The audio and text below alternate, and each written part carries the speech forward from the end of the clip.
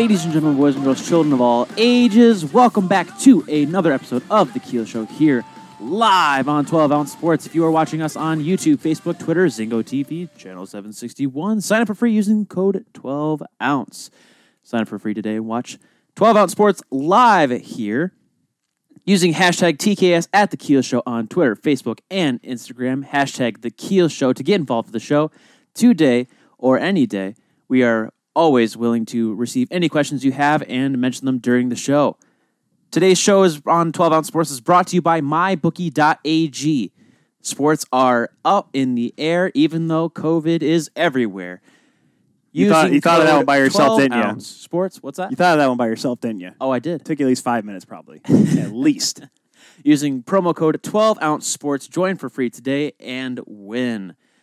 Also on the show, we have to make sure to mention that we have our own merchandise. Our own merchandise? Are you talking about this stuff, Alex? Are you talking about that stuff there? That stuff right there. And for our audio listeners, we're showing up our graphic for our merchandise. We should probably tell them that because we As say, always. look at it, folks. It's teespring.com/store/the Kuhl Show with dashes in between the and Kuhl and show. So they know to not obviously look up that stuff because that would be bad. What just beeped? Why is my laptop beeping? Absolutely. On today's program, the NWHL has announced their return to play protocol, and the PWHPA earns another big sponsor that we will mention later on in the show. We will go over the college hockey scoreboard with Tyler. Hello. Talk a little bit about the COVID pandemic and how that's relating to current hockey news. What arenas that we would like to see replaced Because in the Sky Dome's going to go away. Yes, Tyler. I'll cry more later. You can cry more later. I'll cry more but later. First, we would be sorely remiss if we did not bring in our first guest and probably the most prominent partner of the show, none other than the brains and brawn behind Second String Leather Company, crafted from the crease, none other than Joe Messina and Zach Smith on the show, ladies and gentlemen. Woo! I'm just hearing a bunch of beeping on my laptop, and I apologize to literally everyone because I've realized that doing all the editing and stuff like that makes it weird. Joe and Zach, hello. How are you guys? Great, you? Oh, we are doing peachy keen here at TKS. I have to remind myself to make sure I'm on the window when I click things. Oh man, so this is weird because obviously I'm still getting used to the whole doing video chat things on this. Of course, Joe, you came on. Holy cripes. June? July? When was the last... When did we... It was really early on. We weren't even doing live video yet. By the way, Alex, It's been 5 months since we started doing this live. That is true. It has been 5 months. It's been too darn long. So, when we talked with Joe Messina last, Zach, we obviously wouldn't have you on. We had Joe on because, I guess Joe was bored and said, hey, come on, let me get on your show. Because apparently... He had $30 in his pocket to get me. No, he didn't. We don't have anyone pay us to get on the show because, well, why would they? But Joe told us the story of the Second String Leather Company because he told me about it, probably in December of this company that he was starting up, and he said you were a big part of it. We heard Joe's side of the story on how this whole thing came to fruition. Now let's hear the truth, Zach. How did you get involved with Second String Leather Company? Oh, well, started back when growing up in Grand Rapids, hockey was a big part of my life, and coming out of high school, all I wanted to do was hockey, and, just a few dead-end jobs here and there, and ended up moving to Texas, and then getting married and coming back to Michigan, and, I knew hockey was my calling, and a few dead-end jobs. It was coaching or what have you, and I had to think of something that would get me into the game and keep me in the game. And so we were thinking of things, and, I came up with an idea and shot it to Joe, I don't know, like 4 years ago, and something like that. And he was like, yeah, that's not bad. And then... Cufflinks. It was cufflinks. Yeah. Cufflinks. Yeah. Hockey pucks put into cufflinks. Yeah. Oh, wow.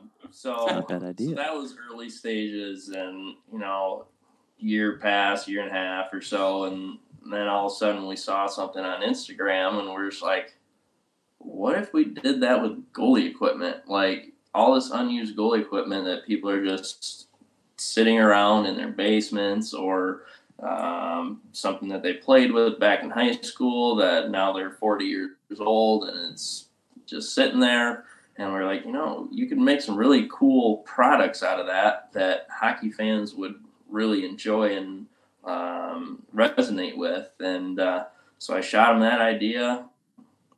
And he's like, I think you got something there. And it's just something that we kind of just kept in the back of our minds. Like, yeah, let's maybe tap into that someday. And then, I don't know, what was it? A couple months later, I just out of the blue at like literally 2 a.m., I called him. And I was like, we are doing this. Like, let's full board, 100%. Let's get on this. And the one thing people don't realize, Zach, is that Joe Messina is the only guy on this planet that would be up at 2 a.m. probably working still. I think it's a very underestimated fact of this. People are like, oh, Zach, why would you do that to a man? No, Joe's awake. He's either having his 12th coffee from the day yesterday or his first coffee of the day. My next day. Exactly. That's jumping Joe Messina there for you. Yeah, that is. Absolutely. That's, when he approached me when we first met, like, what was it? Over 10 years ago. Oh man, yeah, it'd be like, well, you need to go high, you know what I mean? So Tyler wore one of our masks. Gosh, Joe is a goalie coach / salesman, and it depends on which day it is, which comes first for him. Let me tell you. Yeah. He tried to sell me. Somehow he figures out how to do them both at the same time. Hey, always be selling.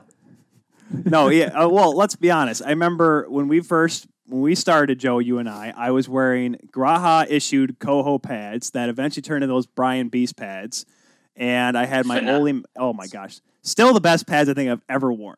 Well, no, if you had those, you bring them up. Oh my God, we could make some wallets. He had the Felix Potvin. Yeah, they were yellow, red, white, blue. They were amazing. I'm sure they were gorgeous pads. Those things were sick. And the funny part about it was at Davenport practice a couple weeks back, since we've been shut down and everything.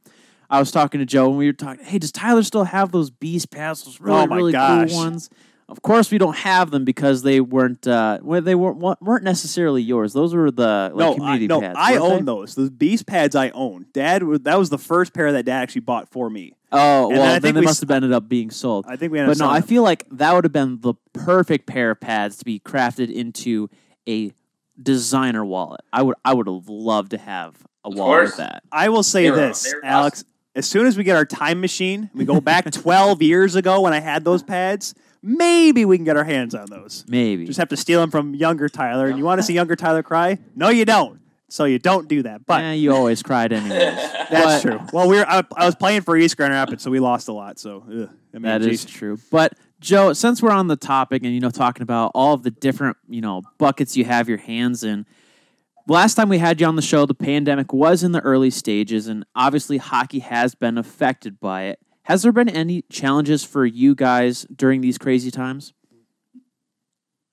To be honest with you, we talk daily about just trying to stay relevant with what's going on. Obviously, with social media, there's a lot of unique things that are happening. Obviously, right now we're sitting in post-Thanksgiving, so with the Black Friday and over the weekend sales and Cyber Monday and moving into our new collection number 7 that's coming up here in the next couple of days. So there's a lot of things that we try to stay on top with, whether there's a pandemic going on or not. A lot of people have been accessible with their computers and telephones just because they've been not at work, they've been not at school, they may be at home, so we just hammer social media a lot. I mean, probably 4, 5, 6 times a day on Facebook and Instagram. And we just try to really stay out there every day with content just because we have thousands of followers now. And it's been amazing to see how it's grown over the last basically 2 years, from starting with, nobody following us and not really understanding what we do, to now we have, between our 2 social medias, well over 25,000 followers. And to us, that's a lot, for, just starting off and being 2 years into it and having such a good following in such a short time. It really makes it easy for us to get content out there, get information out there to people. And that just really, just sort of translates into sales and people referring us to other people, and Christmas gifts and holiday gifts and birthday gifts. So it's pandemic or not, we really like to talk about the pride that we put into each of our pieces. Our leather team we've kept them busy through this whole thing, and we have our leather team right here in Grand Rapids, right in our backyard. So for us to be able to work with them on a daily basis and go over there and see how they're doing and just checking in on how our collections are coming along, and some new stuff that we have coming out that's going to be not leather goods. We actually have some really cool stuff coming out here shortly. That's going to be sort of stuff that we worked on for the last couple months to be unique for the winter months and even the holidays, but just outside of the leather goods. Right. And that's funny. That's one thing, too, because my wife, when I told her, I'm like, hey, we're getting these coolest shirts from Second String Leather Company. Of course, we have our merch as well. She's like, oh, my gosh, more shirts for you guys, blah, blah, blah. And I'm like, no, these are awesome shirts. But then she saw the Osgood pillow, Joe. And she almost was like that we need to have. And I'm just like, all right, here you go. And she's like, okay, maybe I'll get it for Christmas. And I'm like, well, that's not a Christmas gift now. But I'll give you a little hint. What we have coming out here in the next couple of days is going to be right in your wife's wheelhouse. You're going to have some stuff added to your family repertoire that's going to be fantastic into the household. You hear that, hon? Joe's got gifts for you. Oh, sweet Jesus. I wonder if she heard that. yelling to the peanut gallery as always. I love it. Well, now the dog's going to come running to the door. You know that for sure. Oh, absolutely. But, I mean, Zach, I'll be honest with you, with during the pandemic, we really thought, hey, we're not just a leather company. We are a goods company that supplies not just leather goods, but other things outside of leather wallets, and just to keep on expanding the line. I mean, when you talked about it with the shirts, we really want to get into apparel. We want to grow our apparel brand. We want to really expand, not just having our name on the apparel. It looks great, but we want to really branch off and do some cool designs and unique stuff. And we're actually in the process of working on some new stuff for even spring of 2021 for apparel and some other unique sports. So we got some stuff that's in the barrel that's pretty exciting. That's coming out here in the spring of 21 and even the summer as well. Well, that's just been the crazy thing too, because when we kind of started working together, when we started to go live and stuff here, Joe, you guys only had the one T-shirt at the time and the one type of sweater. Now you have this. You got the fisherman jacket that Alex, for some reason, doesn't want to take his hoodie off because apparently it's too cold in the office.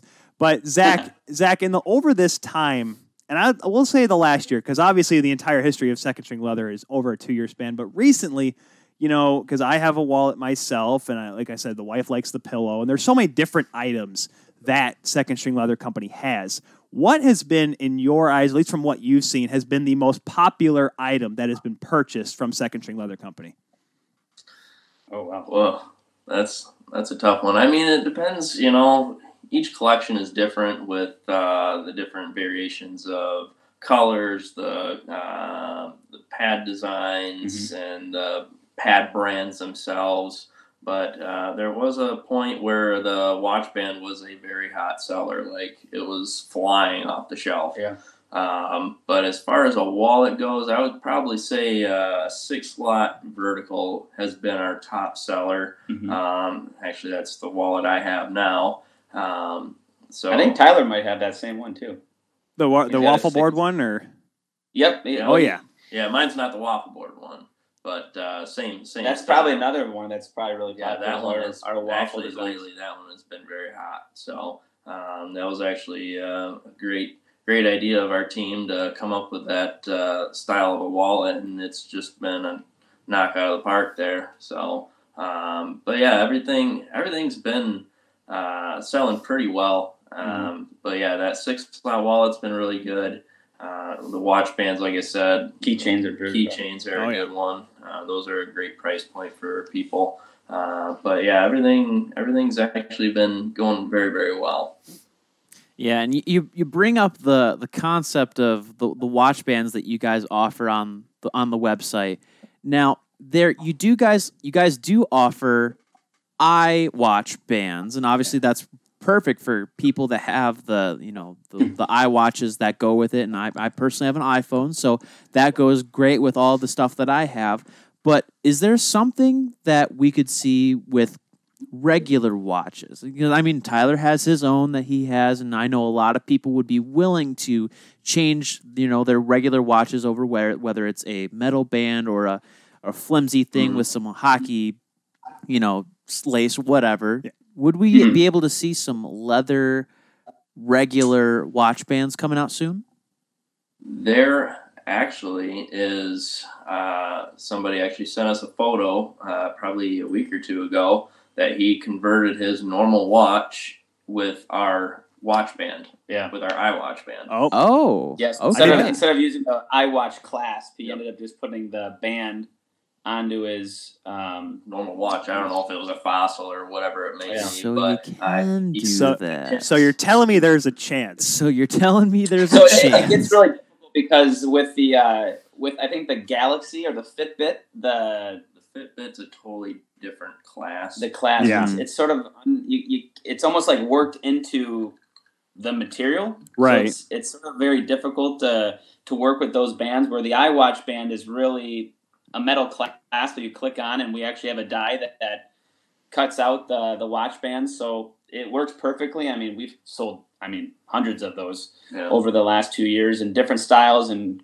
we have like some elite branding ones that has the names on them now, and we've really taken it a push further with the tech, like with text on the band, like the bands now. So it's not just solid colors; it's actually logos and branding on there as well. And I think what separates ours from others is we like to do the two different colors, whether it be the blue on the longer part and the shorter part be yellow, like Michigan colors, instead of just being solid blue with the yellow stitching. So it's we try to make them unique in different colorways to attract our customers, basically. Yeah, so. and you guys honestly, definitely. Go ahead, Joe. I would say the most unique thing about the company is trying to understand our customer, because it changes daily. It truly is amazing, because like one day we'll be selling a ton of leather wallets, the next day we'll go apparel, then we'll go pillows. It's all over the map. So trying to understand our customer on a daily basis has been a fun challenge, and just trying to, and again, we pride ourselves on answering emails, answering text messages or private messages. Emails are a big thing. Obviously getting stuff shipped out within 24 hours, especially during the holidays, is another important thing that we pride ourselves on. So we get a lot of feedback from customers like, wow, that's already shipped and it's already to my door within like 48 hours. That's incredible. And like that, just trying to build that, rapport with our customers, because we want them to A, tell a friend, and B, be a repeat customer in the near future for other wallets. I mean, no kidding. We have people that have literally 6 to 10 wallets of ours, like further collection.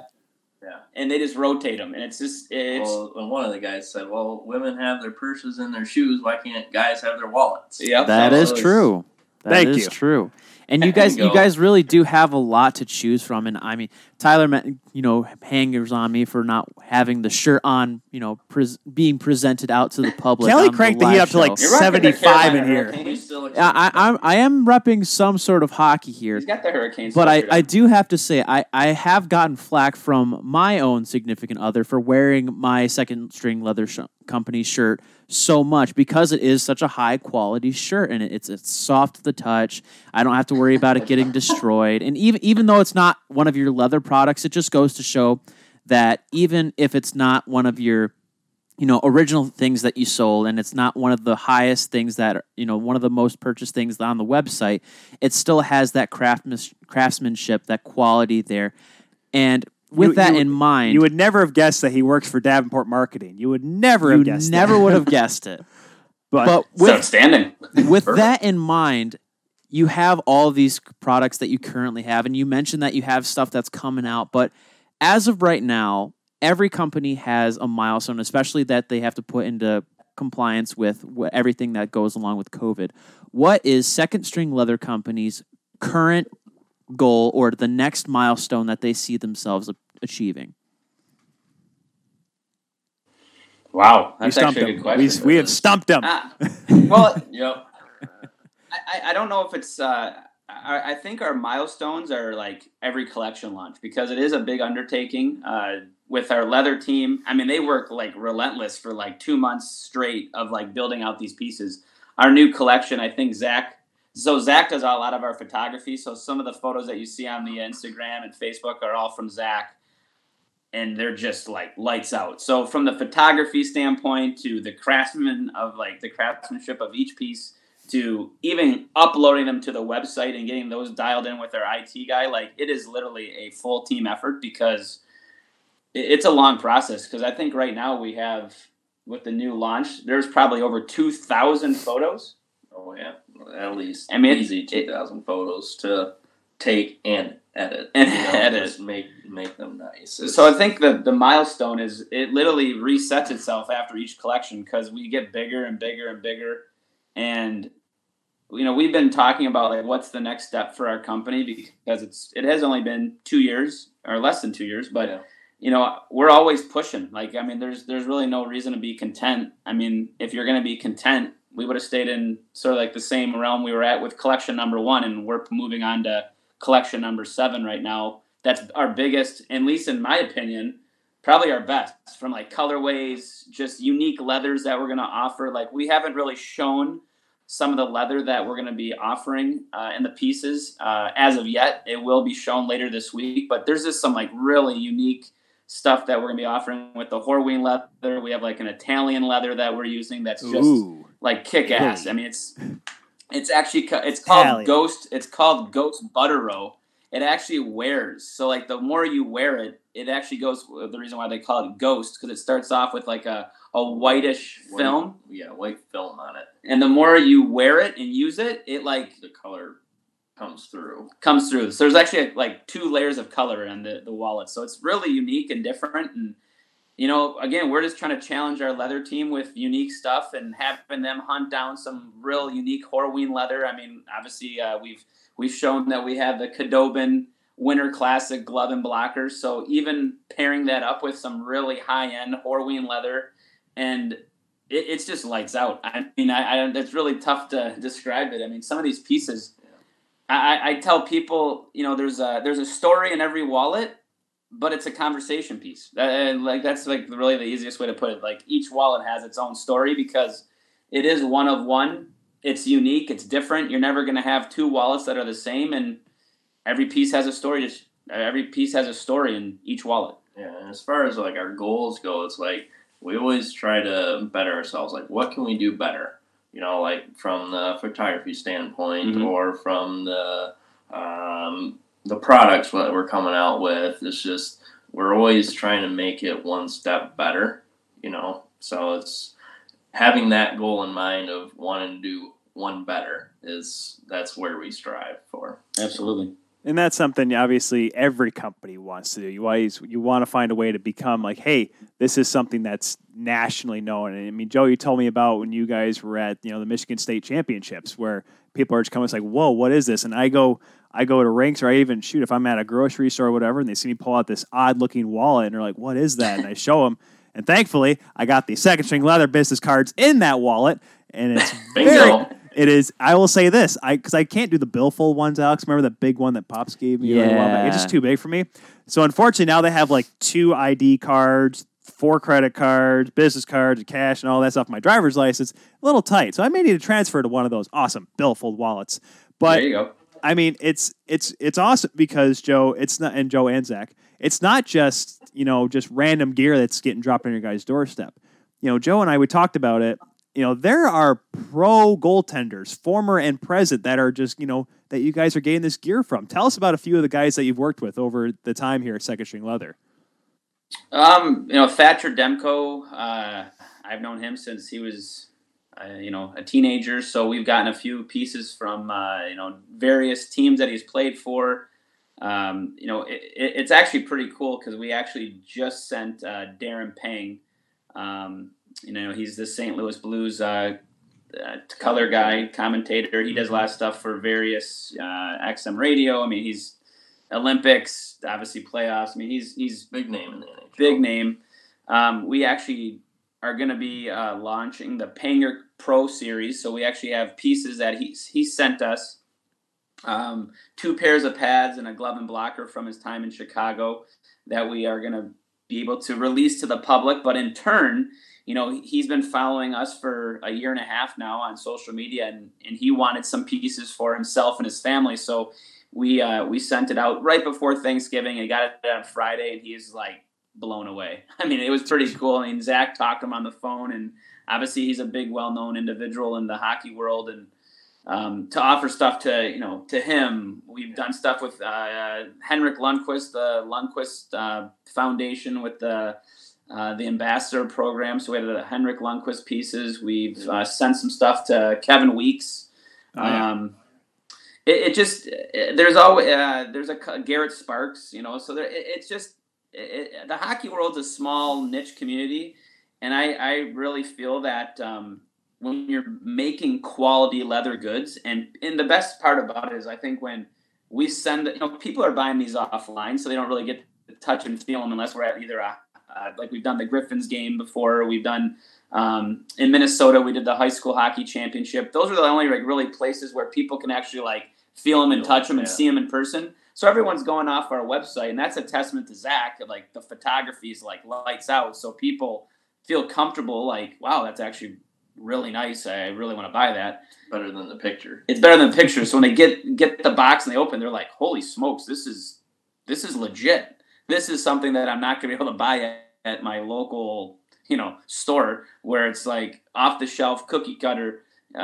These are truly, hours upon hours of man-made leather goods that are like physically made from start to finish by hand, and that truly has uniqueness and specialty to it. So it's pretty cool to see how people's like reactions are. Like they'll email us right when they open their gift, or like when they get like we've done a few custom pieces as well for other various people outside of the NHL, and they're just blown away. I mean, it's something that has significant value and meaning to them as well. So yeah, and our leather people they blow us away. Yeah, they do. Like they're artists. Every time we go in there, we're just like, oh my gosh, like how do you even do that? Like, and it's funny how our leather craftsman, his name's Jacob Vrone. He's like lights out. I mean, he's a whole nother level. I mean, he's very meticulous. He doesn't let anything leave the shop unless it's like 100%. Like he's that meticulous about.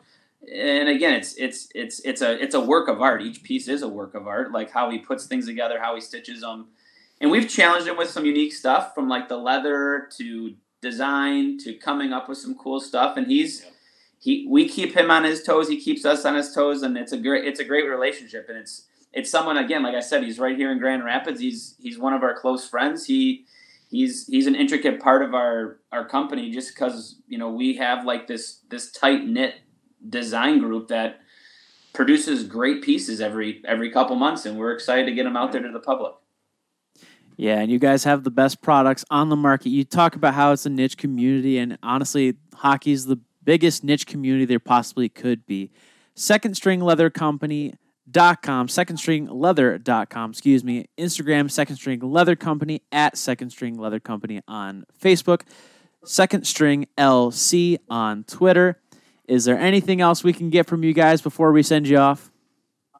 No. I we appreciate you you guys having us on. I love to have you guys. So that's the other thing, that we're in the process of building a studio.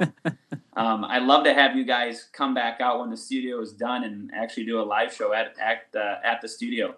We'd absolutely love to do that. Alex's one request, when he mentioned it to me and we talked about it, his one request, Joe, is it insulated for his sake? Because apparently he can wear a t-shirt. It is fully finished. You guys will be in a great hockey barn atmosphere. Oh, perfect. We'll have to do a. Might be more like an 80-degree type version. You want 80 cow. degrees in there? I'll be going shorts in January. I'll just walk in. Oh, I love it. We'll have to do a live show. We'll do a live 100%. Tour on Instagram Live. All that good stuff. We can do it. We have a camcorder, Alex. We can do a live thing. We can just turn the camera. Joe will be there. He's not going to be doing anything. He can take the camera and show his place around. So much opportunity.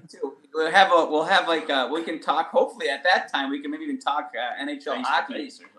Hey, we could do hockey. You can always talk NHL. Just what context can you talk about NHL? Exactly. 1980s. We can talk about how Darren Pang's pads that Joe probably had a combined goals against average of 4.3 probably back in those Hawks days.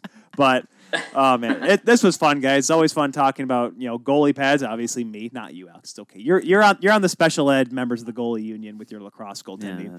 But thank you guys, Zach Wilson, Joe Messina, the co-founders of Second String Leather Company, joining us here on TKS, folks. We're gonna take a quick break. When we come back, we're gonna talk about hopefully some hockey. We'll talk about some NHL players that want to fight people, apparently, and we'll also talk about some more college hockey as well.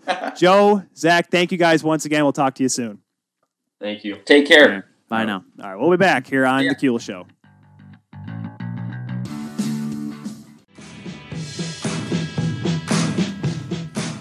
And we are back here on 12 Ounce Sports.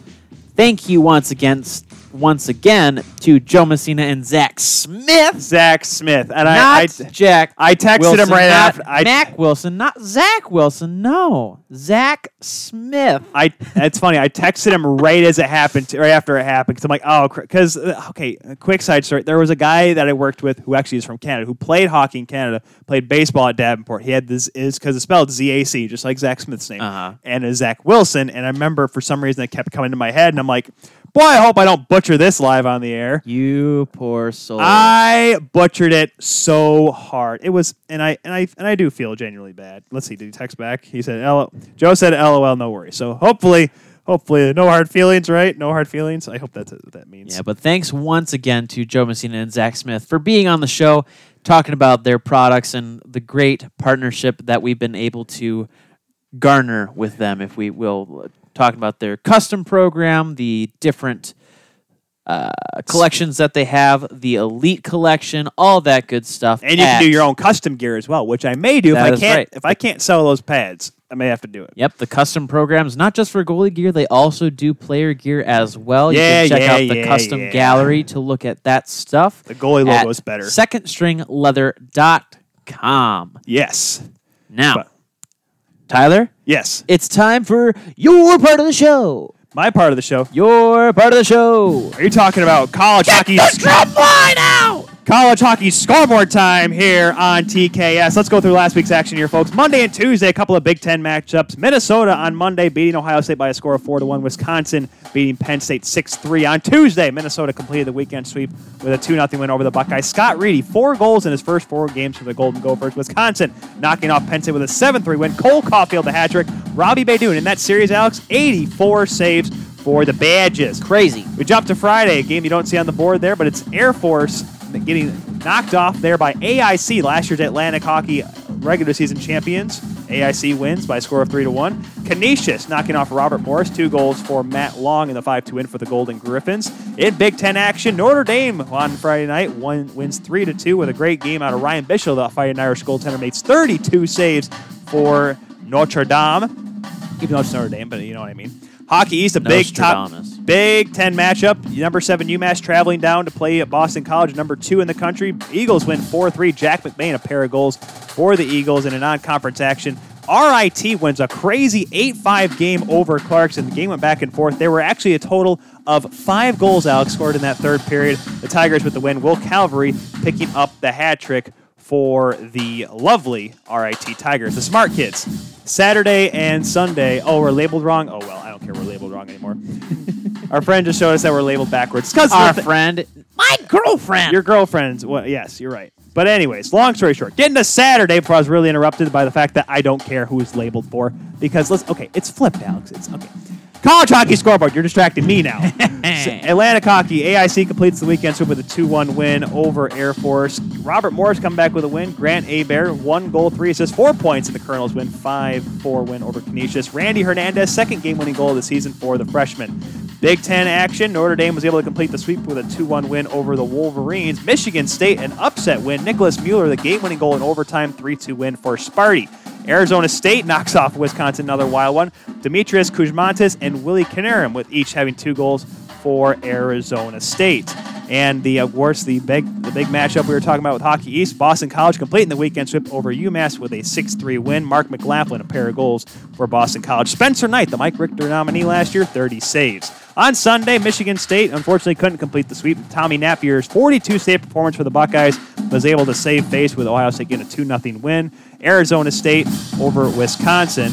Yeah, I got it right. I got my scoreboard right. I know what I'm doing. My goodness, Alex is over here trying to yell at me.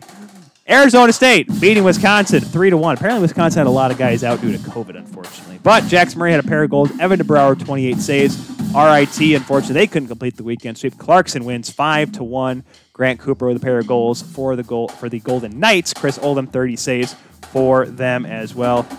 And that is your college hockey scoreboard. That is a lot of me talking. Holy cow, that's a lot. It's only going to get worse, too, Alex. You want to know why? What? NCHC starts tomorrow. That is true. We have hockey every single day of the week. It's kind of like college football. Well, Maction. Well, friend of the show. I mean, friend of me. Which since I am part of the show, friend of the show, James DeVoe for Davenport University.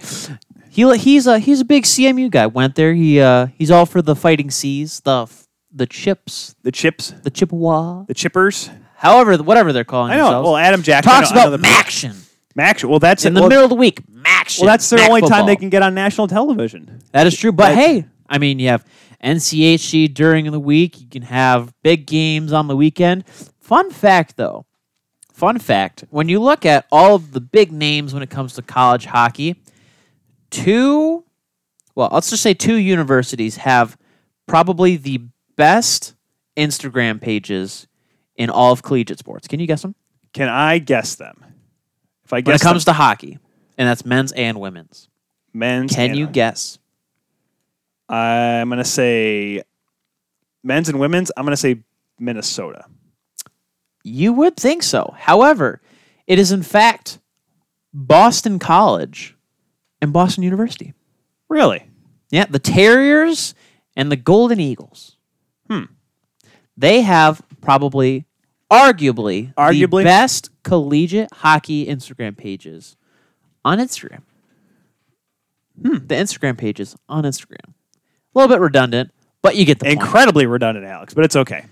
But talking about butts, a butt whooping happened. Oh, man. Well, okay. So, yes, this is going to be slightly hockey, slightly non-hockey talk.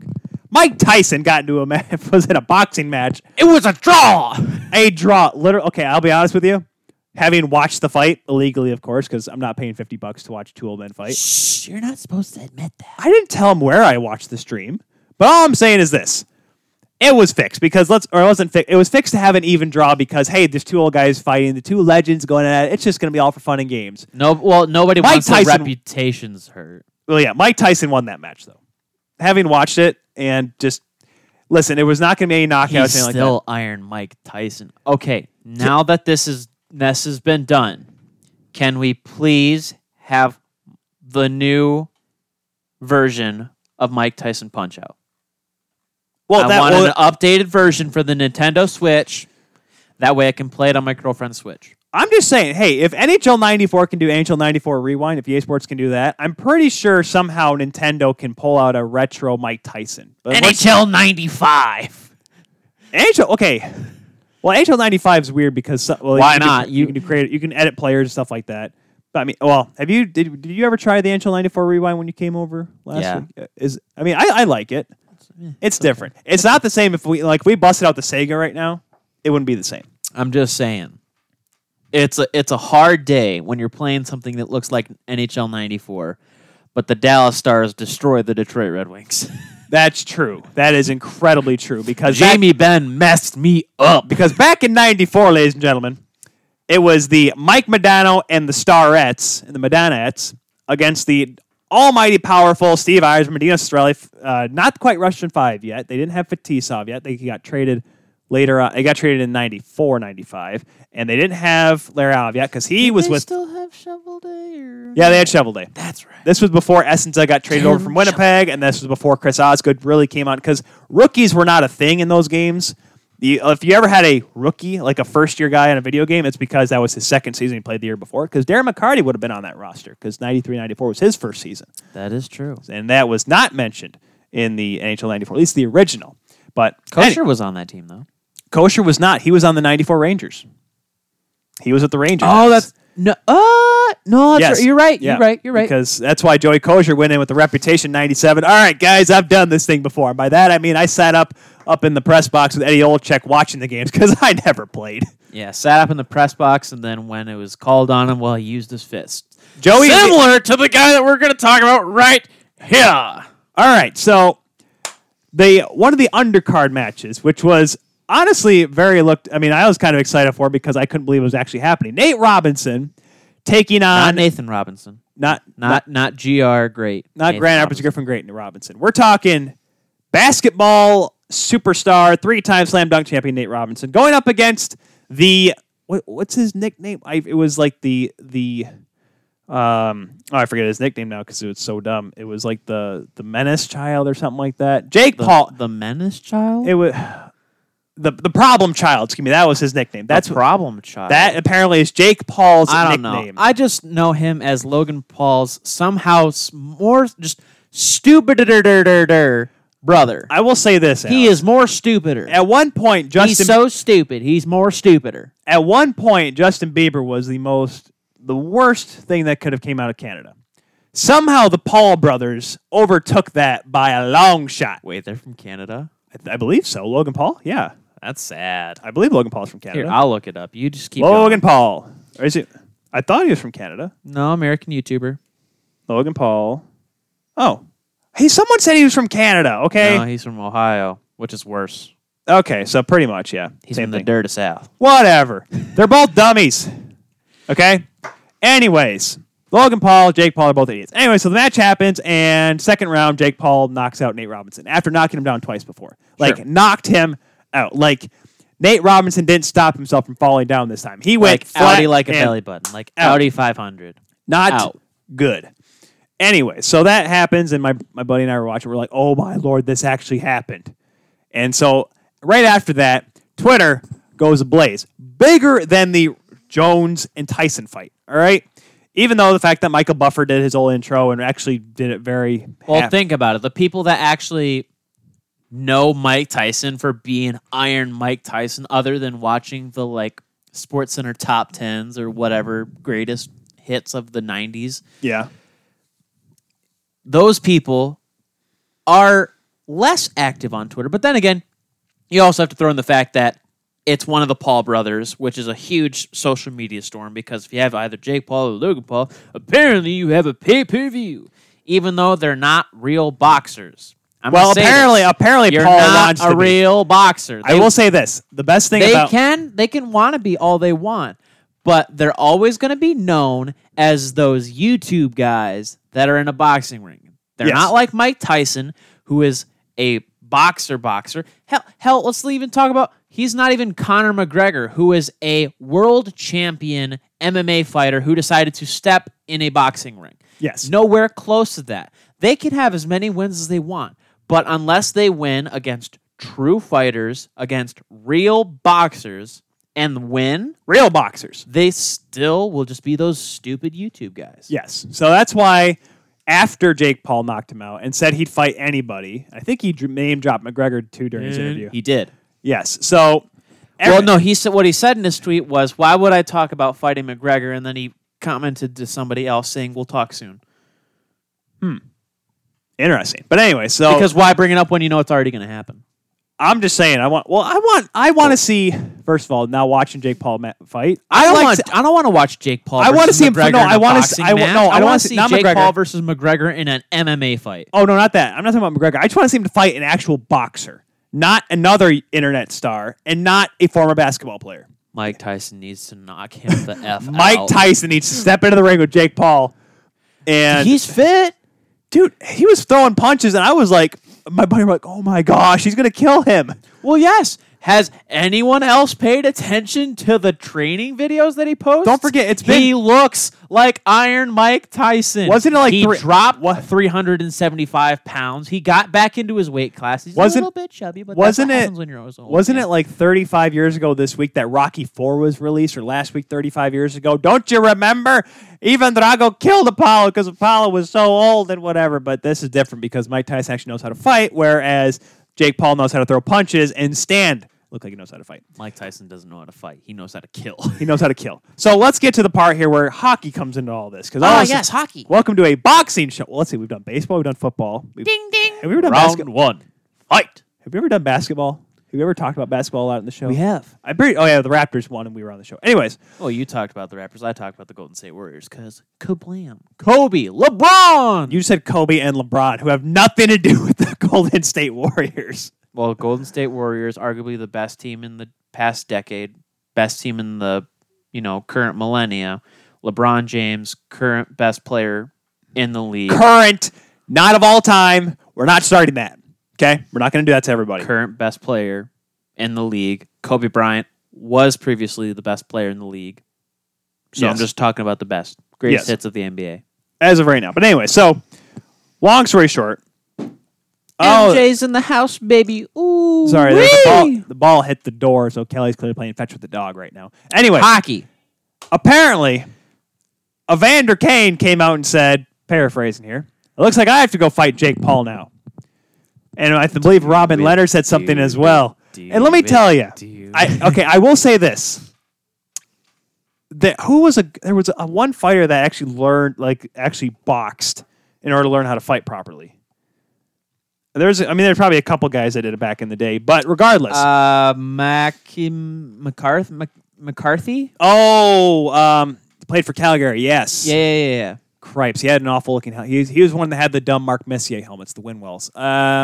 Tim McCarthy? No, it wasn't Tim McCarthy. He was on the Ice Guardians movie. Maybe, yeah. Well, of course, I remember in Youngblood they'd showing Rob Lowe how to box. He learns how to fight. Regardless, but I looked up at that. I'm like, Evander Kane can fight. The problem is, though, contrary to watching Roy Jones try to fight Mike Tyson, you can't lock up Alex. McGrattan. That's who he is. Oh, that's a different guy. No, McGrattan, she straight up learned how to, box. Yes. But you can't lock up. I mean, I would love to see it. And Robin Leonard said it, too, because, here's the thing. Everyone talking about Robin Leonard going crazy. Like, they showed him the Buffalo Sabres with the crazy eyes is one of the pictures of him possibly fighting him. Yeah. That was back when Robin Leonard, unfortunately, guys, was not in the best mental state. So, I don't want him to revert to that, Alex. So who cares? Do it. Murder. Robin Leonard going after Jake Paul would be hilarious back in 2012 or 2013 when Robin Leonard was absolutely bonkers. But we love hockey TikTok purely on the basis that somebody took a video of Evander Kane in his first fight with the Atlanta Thrashers where he straight up one-punched a dude, but they took Jake Paul's face and put it on him and threw in the Jim Ross block out in the Stone Cold. No, because Alex, his name is Kane. Evander Kane. You just make it Kane. Come out with fire and brimstone. It doesn't need to be Stone Cold. But it was for the meme. Yes, but then, just start. Kane's not a meme. He's a governor. Kane is a mayor or whatever. Kane is a mayor of Knoxville. No, excuse me. Glenn Jacobs is the mayor of Knoxville. Glenn Jacobs is a former wrestler. Then again, Arnold Schwarzenegger. Well, it's Tennessee, Alex. It's the governor. It's Tennessee, so, Arnold Schwarzenegger was the governor of California. I don't want to hear it. There should be no reason why everyone says, this guy can't be a mayor. You had an actor play as a governor, except for real, though. But anyways, I just like to bring that up because, it'd be interesting. It'd certainly be interesting to see. What are you looking up? Hold on. I just want to make sure I got the... Yeah, no, Ronald Reagan used to be an actor, but you literally could have just looked at me and said, "Who is another politician?" I wanted to make sure. We're one for the Gipper. That's really all he could have done. But no, I want hockey play. Well, the funny part is I heard Nate Robinson lost the fight, and I was like, wait a second, why are all these hockey players going after this one dude? It must have been hockey Nate. No, it was a different Nate Robinson. Nate, not that Nate But Robinson. No, I want hockey community to just destroy this man. Jake Paul. It'd be interesting. I will say that, Alex. I'll give you that. It would be certainly interesting. I'd rather have Robin. You know who we need? Who do we need? Ty, do you know who we really need? Who we really need? You don't need to turn your mic up. Just for effect. Okay. Now you want effect? Who do we really need, Alex? We need Ryan Reeves. Ryan Reeves? Yeah. Okay. If he wants to. I don't know. It'd be. Because here's the thing, because that's something you have to wait for these guys' careers to end first. Because Evander Kane, I don't want him to ever get hurt. Well, apparently there's a bunch of guys that are thinking about retiring because they don't want to play during COVID. Well, there's a couple. Because they can come out of retirement. Well, PK Subban wants to potentially retire and then come out of retirement. PK Subban, look, I see the training videos with PK, and listen, PK Subban's going to be a great... Can we just say the moral of the story is that right now there's a lot of players that just don't want to play? Okay. We'll get into that later. It's because the money's the big problem right now. That's what we talked about last week. That's become the big issue. So at least if they're retired, they get paid and they don't have to pay escrow. That is true, but we'll get to that. That's a fun loophole, by the way, for all of you sports management watchers out there. That's why I wonder why Joffrey Lupa had such a big problem in not playing. Oh, pardon me. Excuse me. He couldn't play, guys. I'm sorry. He had a bad back. My apologies. Sorry, Alex. I had to get my... On a serious note, talking about someone who actually can't play, Johnny Boychuk. Yes. Former New York Islander, former Boston Bruin, Johnny Boychuk. He was the guy on NHL that I did that famous goal I where knew I you were shot going to it mention all at some the way point. down, and it bounced off the backboards, off the goalie skate, and in. Johnny NHL Boychuk, 11. Johnny Boychuk, Stanley Cup champion Johnny Boychuk. He has decided to retire from the game of hockey due to an eye injury that he suffered last season. Due to this, he decided that he was unable to play, and obviously medical professionals also recommended that he not play. Therefore, he is hanging them up. He is no longer a member of the New York Islanders. That's a bummer too, because I saw his video, or I guess during his presser, when he announced it, you could tell it hurt because he's and I'm not because it's not like he was not at his peak, Alex. I get that. No, but he was not. But he had something left in the tank, and that's why it's hard. He was most certainly one of those players that he really played a big part into why they actually made it as far as they did in the playoffs this past season. Because he was one of those, even though he wasn't quote unquote a star player, he most certainly was a huge supporting role. He was a big guy in the locker room, literally and figuratively. Yep. And age 36. He's already set for life, but he really could have played a little bit longer. His contract was due to be up in 2022, $6 million on the cap. So he's currently on IR, just because that's how it works as of right now. So I feel like there's got to be the official retirement deal. They have to in order to until the retirement paperwork officially goes through within the league and it's accepted by the owners, verify all that good stuff. He's currently on IR for that. But no, he had a really great career. He won a Stanley Cup.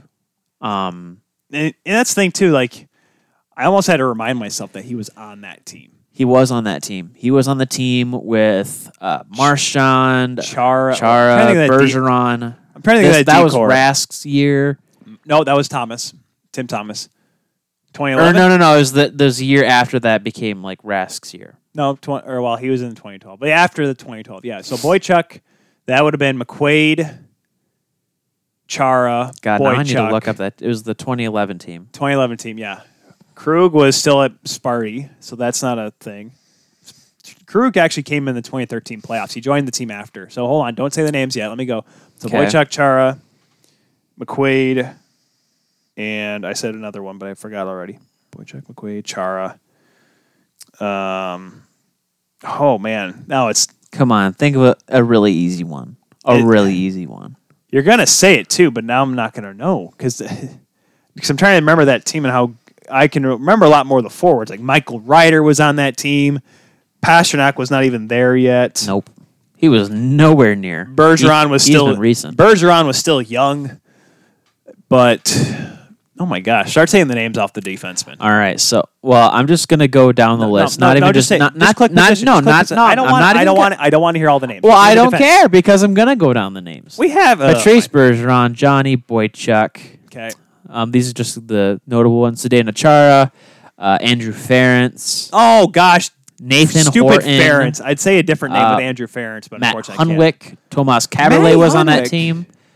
Oh, Thomas Caberlet. I forgot that was right after because he got traded at the deadline. Yeah. David Krejci, Milan Lucic. I'm surprised you didn't mention. Well, Lucic isn't a defenseman. I was thinking Well, defenseman. well, you should have thought all of them. Brad Marchand, Adam McQuaid. You mentioned.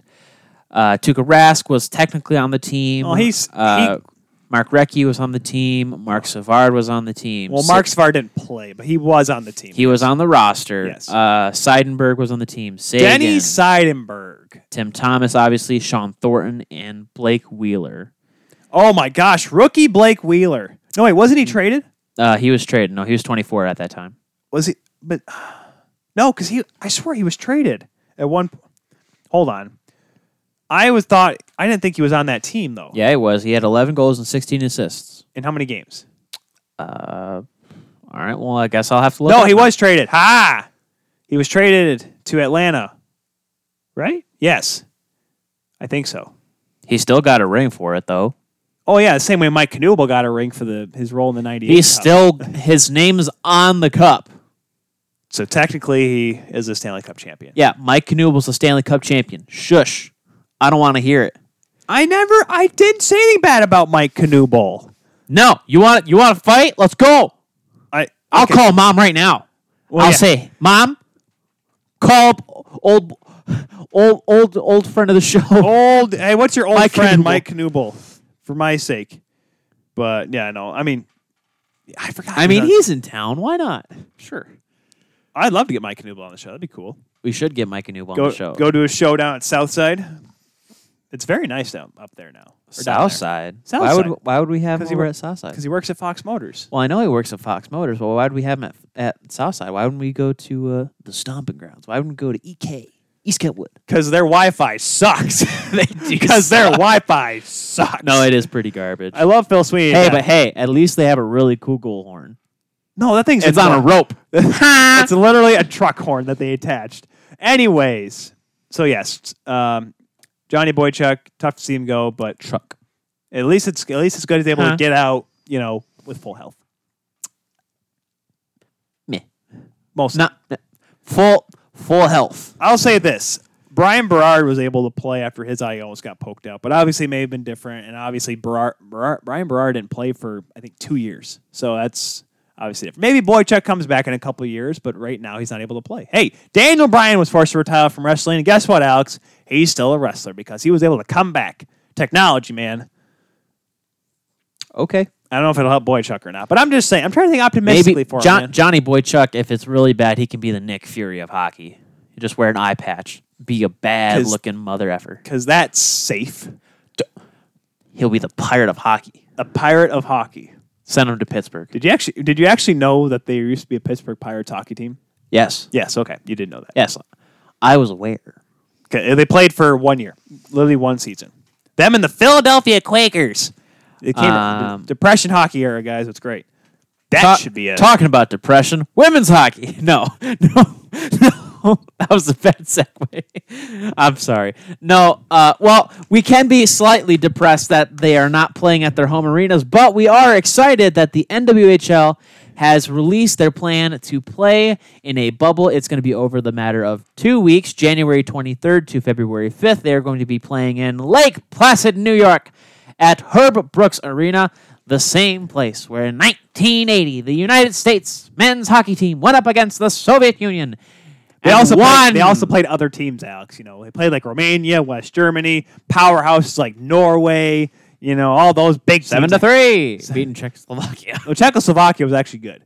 That would have been, I believe, around the time. I think the Stasies were playing for that team. They were playing for that team. But that would have been around the time. I don't know about Marion. They were playing on the Czechoslovakian team because they weren't good enough for the USSR team. No, because they were Czech. They were yes. The Stasies were Czech. So when in 98 came around, Peter Stasi played for the Czech Republic, right? No, he played for Slovakia.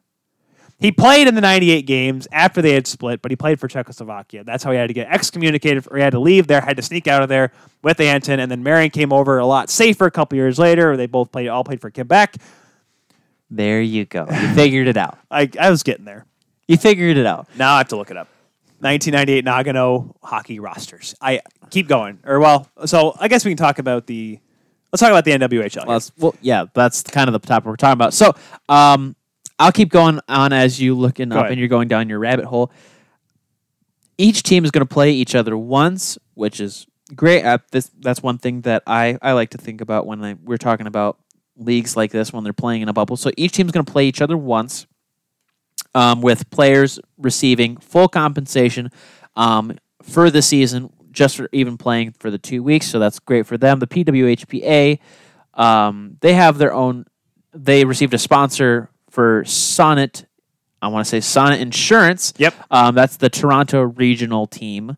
They are now being named Team Sonnet, so kind of similar to how, HC Red Bull or Red Bull FC over in Germany. That's a big thing that they have over there. Well, that's just for the Toronto-based team. That's right. That's just for the Toronto-based, but it's similar where the name sponsor or the sponsor of one of the big sponsors of the team is what they're calling the team. They're calling their team. But going back to the NWHL, so just so we can get on the same page, and I know that some of our listeners weren't able to listen to last week's show. Stasi played in the 94 Olympics, not 98, for Slovakia. And yes, he was on the 1980 team. So I tried to clarify that up. Are we sticking with, are we going with the NWHL team? Well, still going with the NWHL for a little bit, just so everyone knows, and for those that weren't able to listen last week, make sure to go check out that episode on your favorite podcaster or on TKS Replay. YouTube channel, which is, if you're watching on YouTube, it's literally like, just click our little picture, which would be down here. Wait, no, it'd be down here? Down somewhere below this screen, because I'm trying to remember it's reversed, which is why our nameplates were switched, because I forgot to change that before the show. Yep, but for those that were not listening or weren't able to listen, make sure to go check out that episode. But talk to Digit Murphy, who is she is on, because they're in lockdown in Toronto right now. Her Instagram game is strong. Oh, she's on fire. She's on fire. That girl is on fire. They should go south because she is on Windsor Spit Fire. Well, they're going to New York, which is down south. It's southeast. It is, it's southeast from Toronto. I'm trying to think of the exact geography. It's like saying, hey guys, you went up north to Toronto. Not really. Right. Which hey, at least Lake Placid, that's a perfect neutral ground with a lot of surrounding infrastructure. So the teams that are going to be involved are the 6 teams that are in the NWHL as of right now: the Buffalo Buttes, the Boston Pride, the Metropolitan Riveters, which is based out of New Jersey. Riveters. I just had to make sure because I said it Riveteers the first time last week, and I felt really bad. You can't. I said rivet. I don't know why it came out Riveteers. You can't just add "ets" at the end of everything and call it a women's team. I didn't say "ets." I said Riveteers. I don't know why I added an extra E in there. Okay, I'm sorry. I apologize to the teams when I talked to Digit, and Digit corrected me, and she understood. And hey, that's okay. You're supposed to be corrected. This is a newer league, and Zach women's Wilson. hockey is. Shush. So those 3 teams: the Buffalo Buttes, the Boston Pride, the Metropolitan Riveters out of New Jersey.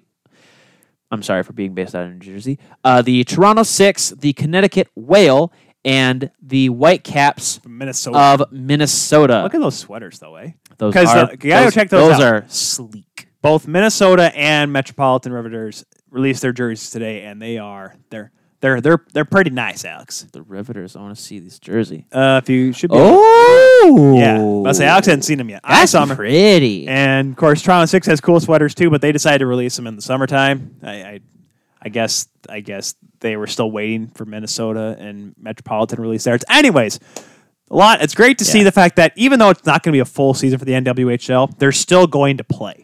Because even in a small capacity, similar to how they did the MLS Cup, Alex. Yeah. Remember how they just kind of jammed it into those 2 weeks there down in Orlando? Or like the Premier Lacrosse League continue. Yes, and even Major League Lacrosse. Or Major League Lacrosse continue. It's going to be a very short season. They play each other once. They determine it from there. Very much like a tournament setup, like a World Junior setup or a World Championship setup. And I'm okay with that. I am too. They get to play, and as far as we know, they're going to be on their Twitch streams, the NWHL and NWHL2 Twitch streams. Unless, someone gets their head out of their butts and decide to broadcast NWHL hockey live on a network, which I think is possible. Heck, Alex, you may not even have to, because if you have a satellite login or a cable login, you can go on NBCSports.com and watch games that way. I'm not saying any other possible companies could step up, but NBC, they like to have the Olympics, and they're trying to save their butts for this NHL deal, so why not? I mean, MSG could pull it, and then NBC could just go off their feed. Well, you could do that as well, but I'm saying you want to have a network. MSG is because MSG is a premier. No, for us, it's a premium network for us out here, anywhere outside of New York. Well, yes, but NBC can pull from their feed if they want to. Correct. Ooh, that'd be kind of cool. That's what I just said. No, I'm trying to think. It'd be nice. Because MSG Sam Rosen calling games. That'd be kind of neat. Sam Rosen, the Rangers broadcaster. I think it'd be cool. Kenny Albert. He works. I'd rather have Kenny Albert. Personally, Kenny Albert would be pretty cool as well. But that's what I'm saying. There should be more. I mean, especially in the fact that it's only 2 weeks. Well, as of right now, it's the only hockey that's currently scheduled at the professional level. Yes, and the NHL still wants to go to December 1st start or January 1st start date, which is we'll get to that. But you got about a month. You got about a month, guys. Figure that out. So figure it out, especially. But I like it. And going now to the Pro Women's Hockey Players Association, yes, we talked about it with Melody Daou. Pardon me, I did. No offense, Alex.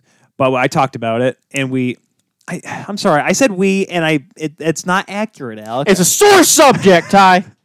I posted it on social media and everything. I was excited to talk to these two women's hockey trailblazers, but no, can't talk to them just because I'm not in the studio because I'm trying to be safe. Because I could email. You want me to email Melody and have her see if she wants to jump on? No, I'll talk to somebody else. Okay, we'll find someone else. We always find people here. There's more than one star in that league. I'll talk to Digit though. Digit's fun. Kelly likes Digit. I was listening to your interview with Digit, and I was just listening. I was like, yeah, no. I went to the Toronto 6 website. I was like, I don't need to buy their gear. But that white jersey's really cool. That white jersey's cool, man.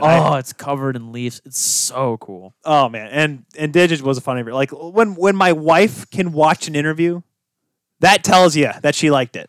That she thought it was entertaining. When she can watch an interview with you in it. With me in it. Now, granted, yes, Digit did most of the talking because that's the point of an interview. Regardless, going back to when I talked with Melody Daou, and we talked about how companies that want to put money towards women's hockey. Because obviously the week before, but we talked about Secret, the deodorant company, putting in a bunch of money, $1 million commitment to the Pro Women's Hockey Players Association.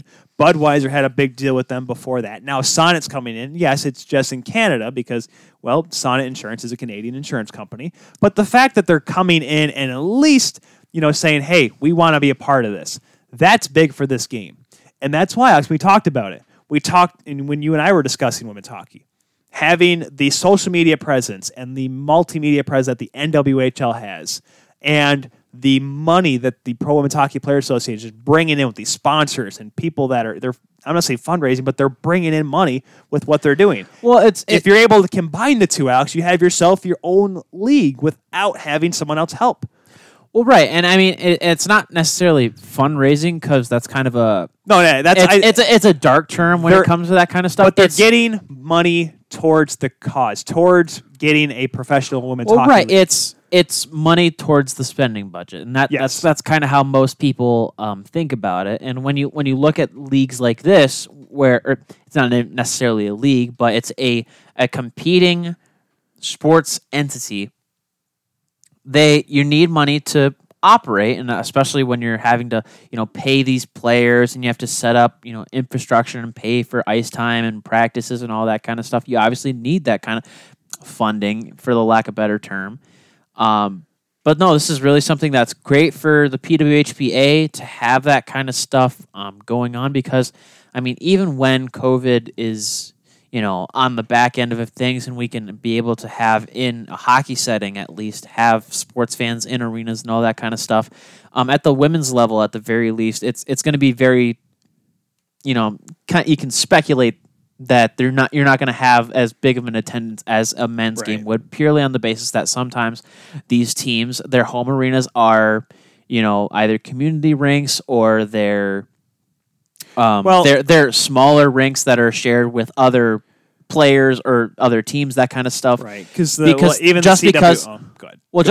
the basis that the bigger arenas that house, teams like the Buffalo Sabres, the Philadelphia Flyers, and the Boston Bruins. Like the Boston Pride is not going to play at TD Garden. They play at their practice facility, which is very nice. Right. So so does the Toronto Six play at the practice facility for the Leafs, don't they? No, they're playing as of right now. They're playing at Canland Sports, which is where the first tournament I went to when I was a kid to Toronto, which is nearby. You know what I think? I think the Six should play at Coca-Cola. So, well, that's the thing I was going to mention, Alex. It's really Hold on. It's small enough. Hold on, I'm going. Let me go. Okay, go. What I was saying is Lake Canadian, their last season, they played quite a few games in Laval because Laval's not that far from Montreal. They were playing in Laval, and I think the off days for when the Laval Rocket were playing, that's where they played some of their games, which was great. And the Furies, I don't think they played any games at the Coliseum, but I know they played at the MasterCard Center, which is the Leafs practice facility. And I think right now, I believe, like obviously this year they're not going to. So you can really build up a way to try to get that team to get people behind them to put them in an arena like Coca-Cola Coliseum. And here's the thing too, Alex, you got to realize, especially next year, and this is simply just talking with other people that have events being planned, and even like galas and like auto shows, stuff like that. A lot of companies are moving them back, and there's going to be a massive jam-packed full of events because Coca-Cola Coliseum, Alex, similar to Scotiabank, they don't just have hockey teams there. They don't just have the it's not going to be a jam-packed thing. It's going to be. I mean, like there's going to be a lot of events scheduled back to back to back to back. Is what I'm saying. Well, it's just no. It's not even that. It's just how people are scheduling, or like venues are scheduling out. Like, so for example, Van Andel Arena, they've already pushed so much stuff back, and it's what they're doing is basically just taking what they had already in place and then pushing it back to you. It's not like it's going to be jam-packed, like every single night there's something going on. They're going to have their normal schedule and pushing it back a couple of years. Yes, they can add stuff on or take stuff away like they would in a normal operating year. But like to your point, that is what a lot of people are doing is they're taking what the venues are doing is just taking all the events and pushing them back a year. And then there's the people that are like, well, hey, is there going to be any free space? Can we get in there? That kind of thing. Because I would love to see the Toronto Six playing at Coca-Cola Arena because it is Coliseum, excuse me. I should know this because me and Katie went last spring break to go watch the Marlies play, which they won. Was it Coca-Cola then? Yeah, it was Coca-Cola. Okay. I forget how long it's been. It was plastered Coca-Cola everywhere. Yeah, I think it was Coca-Cola. Remember when they had a truck out there? They had a Coca-Cola truck. And also like the entranceway had like Coca-Cola stuff all over it. Okay. It was really cool. So you're telling me Coca-Cola put a lot of money into sponsoring that barn? Enough. A little bit? Okay. As much as they really wanted to. But I think in the scheme of like a 10-year plan, you could probably see teams like this trying to work something out with these different venues, or like even for like Buffalo, trying to play where the Buffalo Sabres play, and just having it somewhat similar to what other leagues do when they have a lower attendance, is where they just kind of block off the upper area. They cut down concessions and stuff like that, just so they have, for one, the access to facilities, because that's a huge thing, and then ability to expand seating when possible. Because with stuff like practice facilities or community rinks, which they're not really using, but they're if they are a community rink or they're a shared facility with another program like a collegiate program, they're on the higher end. This is professional hockey. Even if it's a women's hockey and it's perceived as a lower thing, no, it's still professional hockey, guys. Yeah, and we have to keep that in mind. It's not like a fully functional league, but it's still professional hockey. They still get paid. Right, they're still paid players. The quality of the hockey is at a professional level. It's the highest level in the land, and people should view it as that. Right. It's just because it's a different kind of hockey doesn't mean that it's lesser hockey. And it's just different. The one thing too, Alex, I think that's the tough part is having teams go to barns is that they have to pay to rent out the facility because it's not like they own the team. Now, right, that's a huge reason why having key name sponsors and different kind of stuff. And that's why where the CWHL was at. The Furies, because with their partnership, they were kind of getting with the Toronto Maple Leafs, and same thing with Lake Canadian and the Calgary Inferno as well. They were getting to that point where they were going to be starting partying with teams. Buffalo Buttes obviously did a lot with the Buffalo Sabres. Well, right. Because at that point, they were owned by the Pajulas, the NWHL team. So there was a lot going forward with that. Obviously, kind of got a little choppy with the CWHL folding, and now a pandemic hits, which Alex makes things a little bit tough financially. So it does, and I mean, and that was a huge reason why there was the argument where the NHL could step in, and at the very when the CWHL folded. When we were talking about the hashtag one league kind of thing. Yes. When that was a huge push. When I literally screamed on the show to curse the NWHL, but now I'm okay with it. Well, because you weren't hearing all the sides of the stories at the one point. I wanted one thing and I wanted it, and I did the typical Facebook comment person. This is how I want it.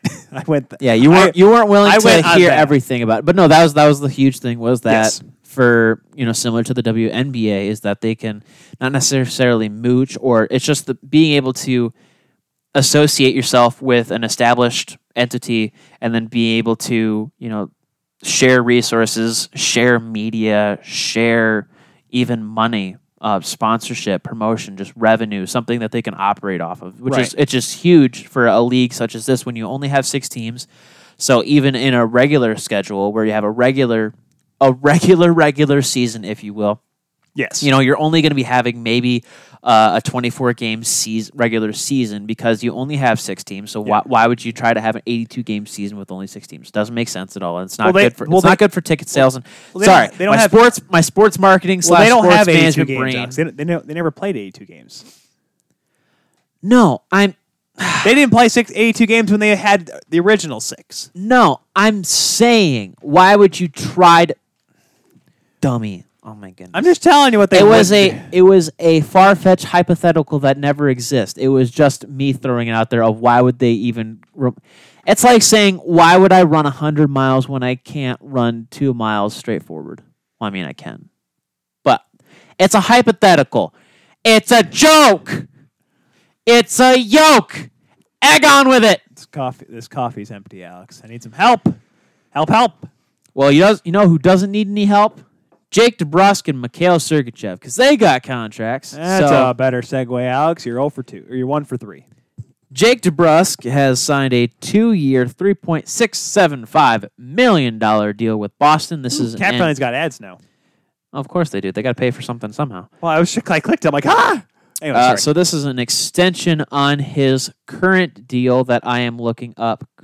This is his new contract. This is his new contract. He signed an extension to stay there, but he didn't sign it. This is his 2-year deal that he's got coming up. Correct. Okay, so with that being said, so this is his new contract, 2 years, $3.675 million. And he literally signed this contract to, hey, if I don't get paid this year, it's okay. I'll get paid more next year because his base salary this year is 2.5. Because, Alex, of a possible lockout, they may not get paid this year. So he said, I'll get the lower number for this year, and next year I'll make $4.85 million. And that's a smart signing. Well, no, so they have his AAV, but then there's what he actually gets paid. Right. That's how it works. A guy can get paid $3 million a year for 4 years. That's $12 million. But he could literally get paid $1 million, $1 million, $1 million, $9 million. Well, I understand that. Well, you just confused me because I thought you were going on to the next guy, Mikhail Sergachev, who has signed $4.8. You're right. Who signed his new deal, 3 years, $4.8 million.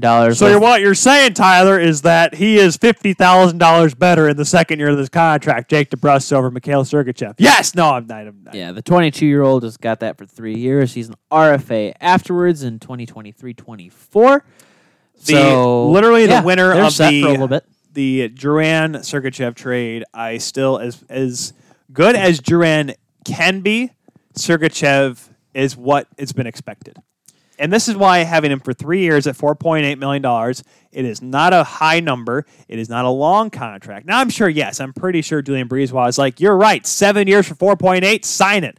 But he's not going to do that because Sergachev, at least I'm sure his agent, is not that dumb. So I like to see where both teams are going to be at.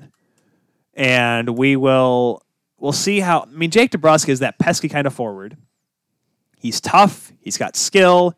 He may eventually jump up to the top 4 eventually. Or top 6, excuse me. He may jump up to be a big-time forward. I don't think he's going to crack the Bergeron, Marchand, Pasternak lineup, but that's okay. I'm sure he's okay with that.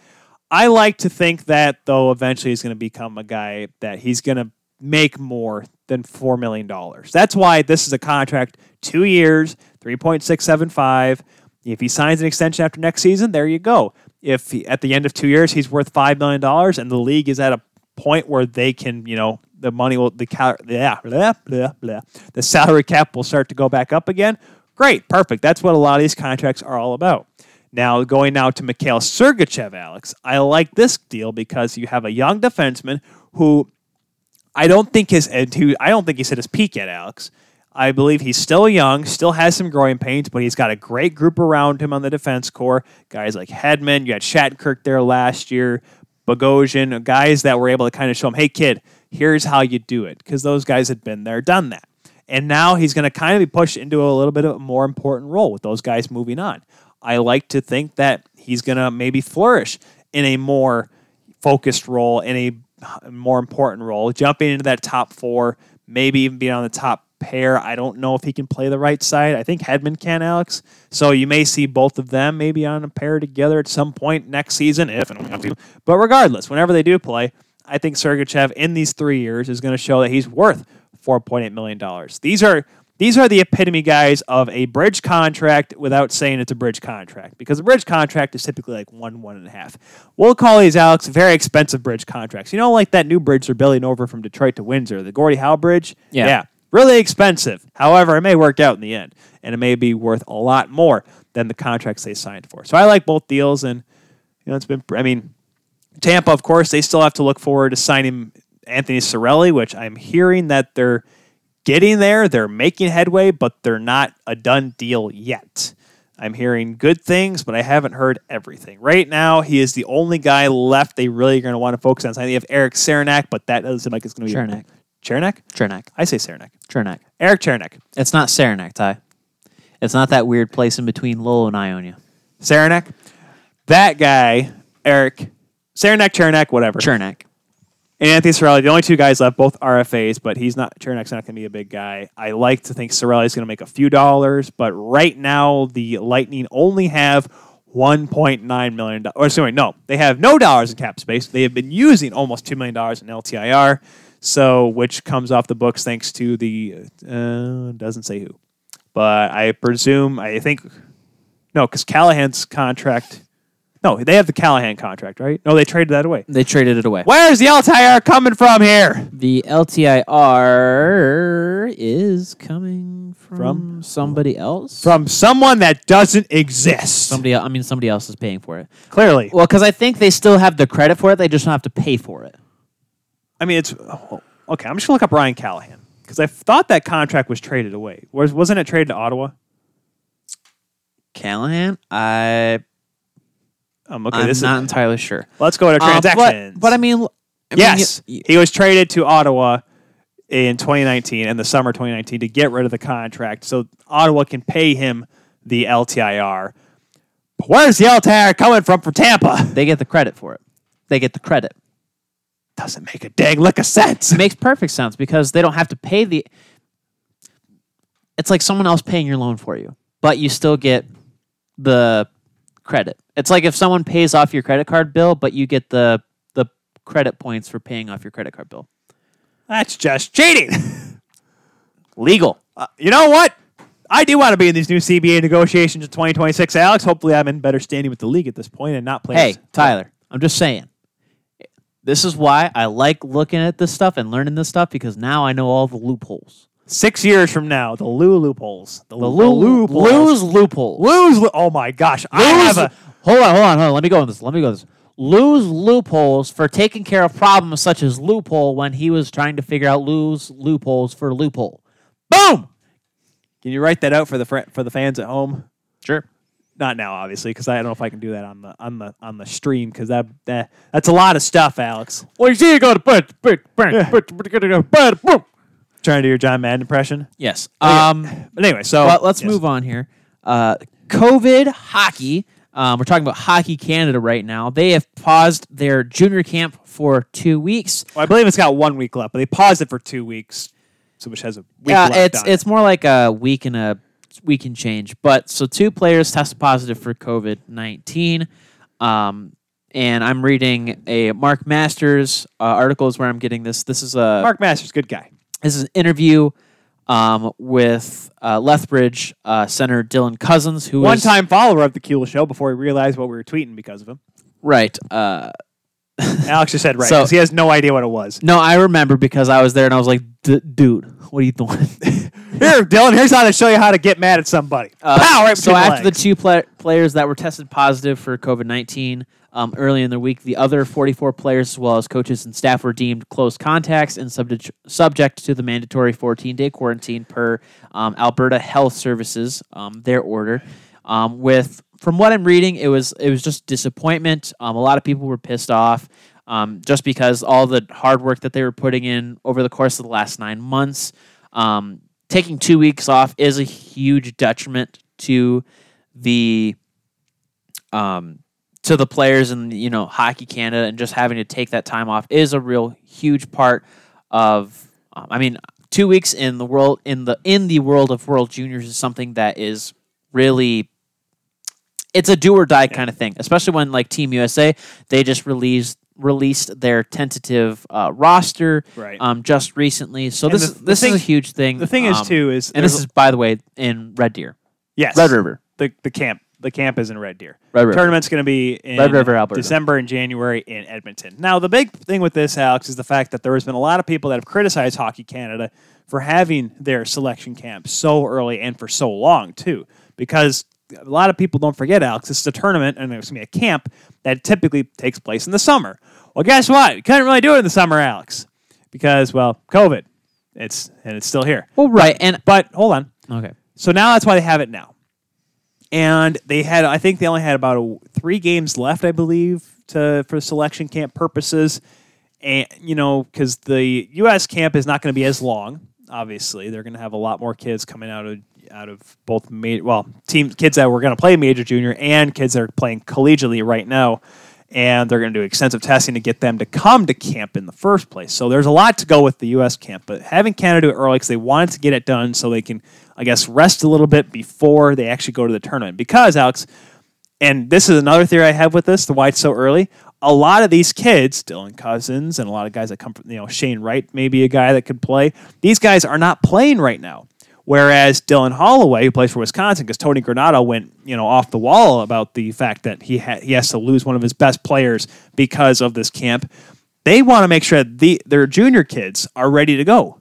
That's why a guy like Kirby Doc, who yes plays for the Blackhawks, but he's allowed to go play there. They want to make sure he's up to par because this is not going to be, hey guys, let's get together the week before, practice a little bit, go play. This is not the Olympics. They want to win, so that's why they're having this camp so early.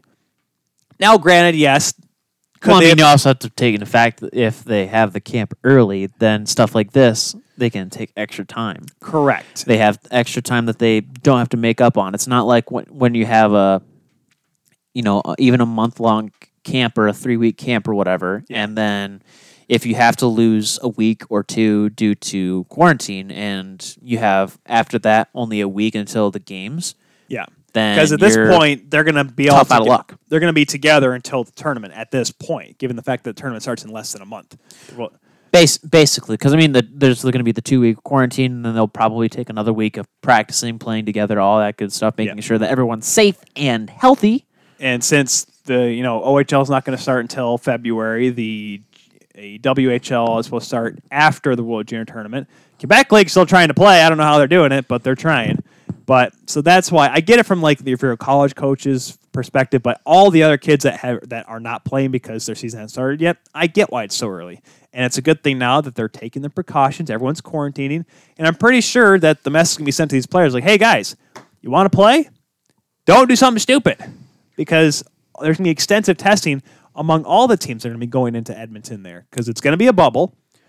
So you're going to have any issues you're going to have with positive cases, get them out of the way now. They want the players to get together so they can start quarantining now. So when they transport them, there's very little chance they can get COVID on their way up to Edmonton. Right. So it's an interesting, this is a very weird tournament. It's going to be a very odd tournament. There is a great chance, Alex, that somehow, some way, one team can't play. We are looking at that possibility. And it could be Canada, could be the U.S., could be Austria, could be any team. Any team could get a test right before the day of the tournament and say, see you guys, because 2-week quarantine, Alex, that's the tournament. Right. There is a great chance that may happen. Another thing too is that with that in mind, a huge thing is going to be any sort of controversy that comes with it. So if it is one of the big four, the big five, Canada, U.S., Sweden, Russia, Finland, if it's one of those 5 teams that they can't compete just because they had players that tested positive, then it's going to be a whole different controversy of, well, did they actually? Because if it's not Team Canada, do you think that the Russian hockey machine that never breaks, you think, oh my goodness, those darn Canadians, they didn't want to lose to us, so now they made us test pot? No. I'm just joking. But because Alex, don't forget, the double IHF is the ones that's going to be controlling this. Yes, Hockey Canada is hosting the event, but double IHF is going to have their hand in the testing. Well, they're going to have their hand in the testing, but they also have the IHF. Double IHF. Double IHF. I don't know what IHF stands for. International Hockey Federation. Which hockey? There's more than one hockey in this world, Alex.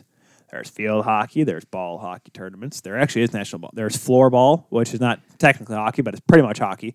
There's ice hockey. Do you want me to go full Bubba Shrimp on you? We're not doing this right now. But shrimp scampi. Yes, the double IHF can have their quote unquote hands in the testing, but they don't. They're not allowed to because they oversee it. No, they don't oversee it. They can say all they can do is request testing materials. They can't oversee it because it's ran by the Albertan Health Commission. I just had it up. Are we certain on this?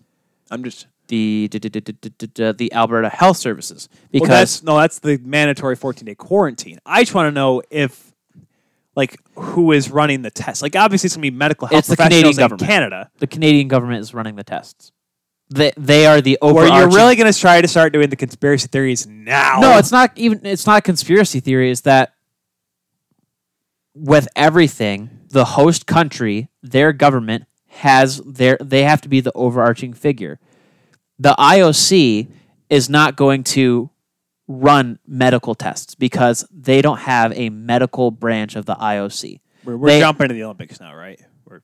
Well, the IOC, the double IHF is under the IOC. But this has nothing to do with the IOC. This tournament does not. I mean, they don't have any relation to it. I mean, other than the fact that the IWHF is a member of the IOC. Yes, but this tournament is just the double IHF. Well, yeah, but what I'm trying to get there is the double IHF has no true authority other than saying that if this player tests positive, they cannot compete in our tournament. That's all they have as far as authority goes. Right, exactly. They can't run the tests. They can't hire and bring in their own medical professionals for this. Are we sure about that? They have to go under local law. That's how the rules are. That's how everything goes. I just want to make sure you're not saying something that you get. I'm going to keep out of this one. I'm not getting in trouble because that's how it is. I mean, if there's the 10 people that watch this, Alex, and the 40 people that listen to it will tell you that you're wrong. Tyler, if a player gets injured, breaks his leg, does he go to the double IHF hospital? No. But he goes to the local hospital that is under Albertan law, which is under Canadian law. Boom, roasted. But that's with the injury. I'm talking about the testing. It's like the NHL had to obey what the laws were in Canada when they were staying there for the bubbles. Yes, but who ran the testing? Who was in charge of the testing? The NHL. That's what I'm saying. They may follow the Canadian law, the local law, but the double IHF is the one overseeing the testing. I would believe that's how it would work. Because, Alex, then, like you said, if it's just the Canadian government there, then yes, the conspiracy theories are going to go. So that's why you need to have the double IHF there controlling how the testing goes, where the results come from, who is posting the results. Now, yes, you may have people that work within the Canadian health system there testing these players. I get that. But you're going to have someone there from the double IHF overseeing it. They may not do the testing directly themselves, but they'll be monitoring it and making sure that it's a clean test and all that stuff. That's what I'm saying.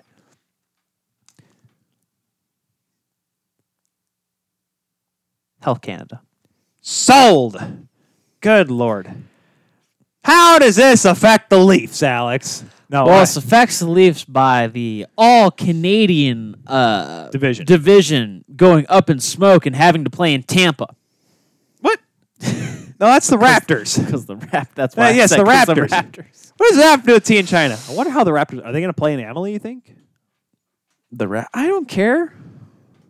Is there a local college down in Tampa, like a small one, like Tampa Bay State? There's a lot of colleges in Florida, or University of Florida, Tampa Bay, something like that. Some really dumb small D3 school down there they could play their games at. I don't know. Anyways, sorry, going back to hockey here. So why? No, I wanted to bring this up because it's a good thing to talk about. Why does this mean for the NHL? Because we're seeing. Are we talking about Are you talking about like having the camp so early, like a training camp? No. Or are you talking about like? Well, the thing is that if a team tests positive, because we've seen in the National Football League, a team tests positive 1 week, they can play the next. If the law is in Canada that you have to sit for 2 weeks, and because if they do, because we talked about it before, Alex, previously in previous episodes here of TKS, there may be a possibility to have a bubble to start the season for each division. The Canadian division, the East, Central, and West division. However the heck you want to call it. Atlantic, Pacific, whatever. The regional divisions, they may start the regular season in a bubble. That is a possibility, and there have been discussions on it. So yes, in that case, you do all the testing beforehand. They all go into the bubble. They all sit there. They do nothing. Because obviously, by the time the season starts up, it'll be after the junior tournament, so you could do it in Edmonton. You could do it in Toronto because you've seen it work there. But what I'm saying is... Just keep talking. Are we trying to figure out where they'd be? Just keep talking. So the NHL may have to do that. That may be a realistic possibility because, as we've seen, if you travel around, you can easily get stuff here. We've seen it, obviously, with the World Junior Team in Canada. We saw it all the time last year in Major League Baseball.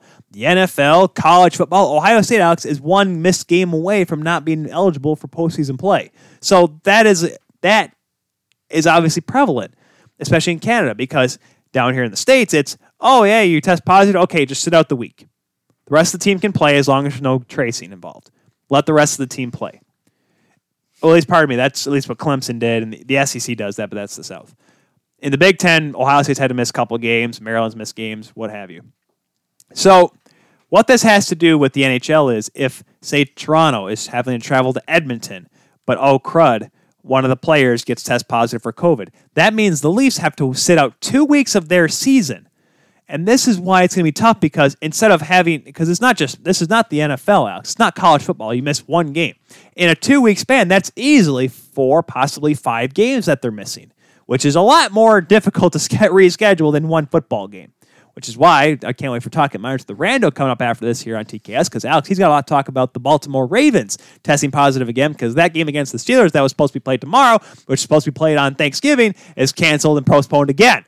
Anyways, this is an issue because now you're looking at teams having to miss more than one game because of a positive test. I don't see this league playing a X amount of season, a 60-game season, whatever, 50-game season, outside of a bubble in their respective division. I don't see it. It's so difficult right now because the numbers are so incredibly high. Okay, as long as you know that you're writing this on the drive, Alex, I just want you to know that, okay? Yeah. But anyways, Alex is drawing up a diagram right now. He's not going to post it here. It looks like John Madden. Doesn't look pretty. But I don't see how it's possible for the teams to try to do it safely and under the current local guidelines of Canada and the United States to allow teams to miss 2 weeks and you're going to have to go, Alex. If you're going to try to risk it by having teams travel amongst their division, you're going to risk COVID tests and positive COVID cases, and you're just going to have to accept the fact that you're going to end the regular season and the standings are going to be based on point percentage. That's what's going to have to happen here, guys. You can't base it on points, obviously, because some teams may play 50 games, some teams may play 45 games.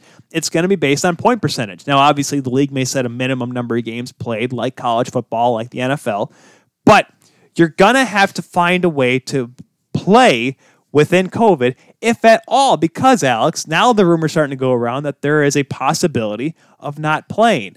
There's conversations going on what would happen if the league didn't play. Now, let's go to your graphic because I got a lot to say about, and there's a lot of talk on why the league needs to play this year. What's with the graphic, Alex? It looks like a wave. Okay, so the graphic, and for those of you that are watching the live show or the replay, you're watching. We're not going to show it. Doing all of the hand signals or whatever. We're not showing it because it looks like an awful looking Viking ship that's somehow starting to sink. Yeah, you're fine. But no, I was doing little hand things. Fine. Fine. The 4-year word start with F. Yeah. So it's free, and this knowledge is free for all of our listeners. And it looks like a fool drew it. I just forgot other words. So basically, what this drawing that I have is me trying to figure out, okay, what would happen if the NHL stuck with a bubble system and had all of their teams in 4 different bubbles and having bubble teams from each bubble travel to other bubbles. So bubble hockey to the max. So you not the cool bubble hockey we used to do when we were kids. No. So what would essentially happen is you'd have your bubble teams. So let's just stick with. Well, you remember that these teams would stay in their division, right? So you'd have they wouldn't travel bubble to bubble. You'd have 4. Hold on. You'd have 4 divisions, right? So yes. You'd have 4 different bubbles. You'd Canada, have East, Central, West. Canada, East, Central, West. So let's say with the Eastern, because we're kind of Eastern hockey people. Let's say that the Eastern bubble, they play in their bubble. Okay. After all of those teams play each other for however many games in their bubble, those teams go to the Central bubble, which those Central teams already played against themselves. So then the East teams and the Central teams in a bubble would play each other. Okay? They wouldn't. What? Hold on. East bubble. Why would they travel, Alex? To play the other teams. They're not gonna. That's not gonna happen in this case. They could. No. That's why it's an all Canadian division. So no. Hear me out, Ty. Alex is doing exactly what the NHL is not going to do. I'm saying it's a possibility. If you want to keep people safe and you want to keep people playing in a bubble, but you also want them to play all the other teams than just their division, this is how you're going to have to do it. Is you're going to have to keep teams in sections of quarantine, and then from there, you take all the teams at one time and move them to a different bubble and to play the teams from that bubble. So then you'd have 2 different divisions of bubbles playing in one specific place. That's the best way you're going to do it. So then for Canada, they would have to play all their divisional games in Canada, and then they would have to finish the remainder of their season in the United States going from bubble to bubble to bubble. And then obviously you'd have probably a week or 2 of quarantine in between those games. So if you wanted to have a mass amount of games other than just each division playing each other and going based on points average or whatever, however you want to put it, that's how you're going to do it. I just figured it out, and even though people may not like it, that's the only way that's safe. Well, they're not going to play. Boom, roasted. They're going to do what the MLB baseball did and stay within their region. So there's a great possibility that the Canadian division, Alex, Vancouver, you can keep that one right there for proof on the. Yeah, I'll keep it there. I'm not going to look at it because I don't know what you may not like it, but it would work. It could work, but that's not what they're going to do. There's a possibility that each team may play each other until the second round of the playoffs. They may not play because it may be the Canadian division and the East division and then the Central will play the Pacific division. They may not play each other. The winner of those divisions might play until the conference finals, and then you may have the Stanley Cup champions go again, or the conference finals, whatever how you want to do the conference championship. They'd play each other. I'm saying this. Well, you better hope that you're not trying to sell tickets. No, they're not going to. I don't see a feasible way in any part of the country, including you, Dallas. Oh, did you see Sioux Falls? How they just allow fans in the building like crazy? Yeah, Sioux Falls, South Dakota. They're doing a great job over there. Let me tell you, or North Dakota, wherever the heck it is. Peyton Turner showed me a highlight, and it's just like a full barn. It's great. It's great, Alex. I'm never going to call a game ever again at this rate. I'm just saying. Holy cats. Anyways, I don't understand how unless, hey, if the vaccine gets them out there, everyone's going to be saved, right? Listen, guys, how long did it take us to get over the influenza, Alex? The Great Depression happened, and the people weren't getting over the influenza. But we have better technology. I get that, but I'm saying is by the time the NHL may start this season, we're not going to be 100% safe. It's not going to be 100% safe to go out and... That's why I'm saying you could do this. Right. Use the bubble system, but do it on a bigger level. Don't just have 2 separate bubbles. You can do it like this. I'm saying it. You can stay safe because through this system, yep, you are staying safe. Yes, it's going to be longer, so it's going to be harder on the players to be isolated away from their families, all that stuff. Yes, I understand that. But if you want to play a number of games where it's not just your divisional rivals and you have a bunch of people having to punch out Pipsolani or pepper every single night because they're like, all right, I've already played you 15 times. Here's a hockey stick. You mean I'm tired of you. Are you talking about the old school days? Try to play Evander Kane 15 times in the matter of 3 months. Well, no, hold on, Alex. So there'd be 7 teams in Canada, which means there would be 26 teams. 7 teams hold on. 7 teams in Canada, at least 2 games per opponent. That's 14 games. So you spread that over 24 teams. So you have 8 teams in each division in the United States. So that's 7 games. So say you want to play 50 games. I think they'd want, well, actually, no. Magic number is 46. You mean 48? No, 46. Well, I'm trying to, because here's the thing. Say you said, because 56 would be a great number. Because 56 could be a great number. Half of 82 is what? Actually, It's 36. 42 would be better. Because now I'm just thinking 42. Because you'd play the 7 teams in the United States 6 times. In Canada, you play the other 6 teams 7 times. So 42 would be a great number. 42! Little over half of the season, which is literally one more than half of a normal regular season. Because at this point, by the time you start the season, you're going to be looking at halfway through the calendar season of what it would be in the National Hockey League. So, yes, if you're going to do it this way, if you're going to do the division, the regional separation, you're going to have to do it this way. It's the only way I think they can do it because right now, yes, they're looking at the money problems right now. And that is the big issue. And it's going to be the biggest issue until they figure this thing out. 46 is better because the odd number, by the way. 46 would not be a bad number. Obviously, Continue. But I want to know, because there, Alex, now we're looking at the possibility of having a lockout. Not necessarily a lockout, just not playing. Because the players can't agree on a number. It would be a lockout. Because it would You're be... right, the owners would lock out the teams. But anyways, and I don't know. Not a work strike. And so, and I don't know, and we talked about this a little bit last week, Alex. We don't know who we'd point the finger at this time because, yes, I understand the players because the CBA was already signed off on. But I understand the league because the league wants to save money. The league needs money in order to operate next season. So if they can't figure it out, they're in trouble. Why, did your thing disconnect or something? Yeah, it did for a second. You're good. But anyways, we are looking at that possibility, but the problem is, and the word I keep hearing from my insiders, is the fact that if the league doesn't play, it's not necessarily a awful loss of money with TV deals and all that crud, because don't forget, this is NBC's last year, Alex. This is NBC's last season under the current agreement, and I hope it is their last season, because mother of God, you lost Doc Emmerich. Just keep going. Keep going. It would look so bad that the NHL doesn't play, especially since the NBA is coming back this month. NFL moved on as scheduled. And Major League Baseball was able to pull it off. Alex, we may be looking at minor league baseball coming back next season. Hey, how about that? Wouldn't that be nice? Fans or no fans. But if the National Hockey League can't go on because of not being able to agree on a dollar figure, it will make the league look almost as bad. I'm not going to say as bad as 0405 because that thing was a whole dumpster fire and a half. This is only a dumpster fire. It would make them look bad because it shows that they were not able to agree on something. Now, yes, economics work differently in each league. I understand that, guys. But the MLS, Alex, is able to move forward. Major League Soccer, which is not even the Big Four, it is the 5th. It is the stepchild that may or may not get invited to Christmas. The MLS is competing and doing everything right now is because they need to survive. If they want to still even be relevant in this conversation. And that's why I'm saying they're able to do it. And that is probably They're also outdoors.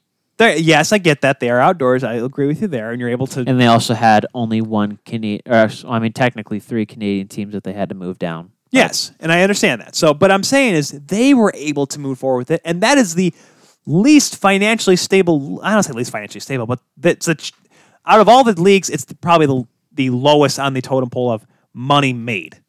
Yeah. The least profitable. There we go. Is that a good... I think that's a good way to put it? Sure. Okay. For the sake of time. Yes. They're able to move on. If the NHL can't do it, it's a bad look on the league. And I understand, yes, safety is a concern. Money is a concern. But they need to be able to play if everyone else is going to play. That's the problem we're looking at right now. Yes, I want the players to be paid what they're owed to the closest dollar they can, but I understand it for the league to go on and not be in financial dire straits as they were coming out of the lockout in 2005. They need to be able to have some money left over so they can move on from there. I understand both sides in this, Alex. When I was a kid, I didn't understand it. I thought the owners were the devils and only Mike Ilitch because Mike Ilitch made pizza for all of us. That was the only reason why he was okay. Everyone else could have gone to hell back in those days. Kind of like how until maybe about a couple months ago, you thought Bettman was the devil. Bettman did amazing things, and that's why I don't want to hate him again. Because there's no reason to hate him. Well, No, you see both sides, and both sides are, and it's really in this case it's three sides. It's a 3-sided die. You have the one side of the league. The league needs to operate on its own budget. They have and be profitable still, or at least close to being profitable. And to be relatively, at this point, if they can break even, that's a win.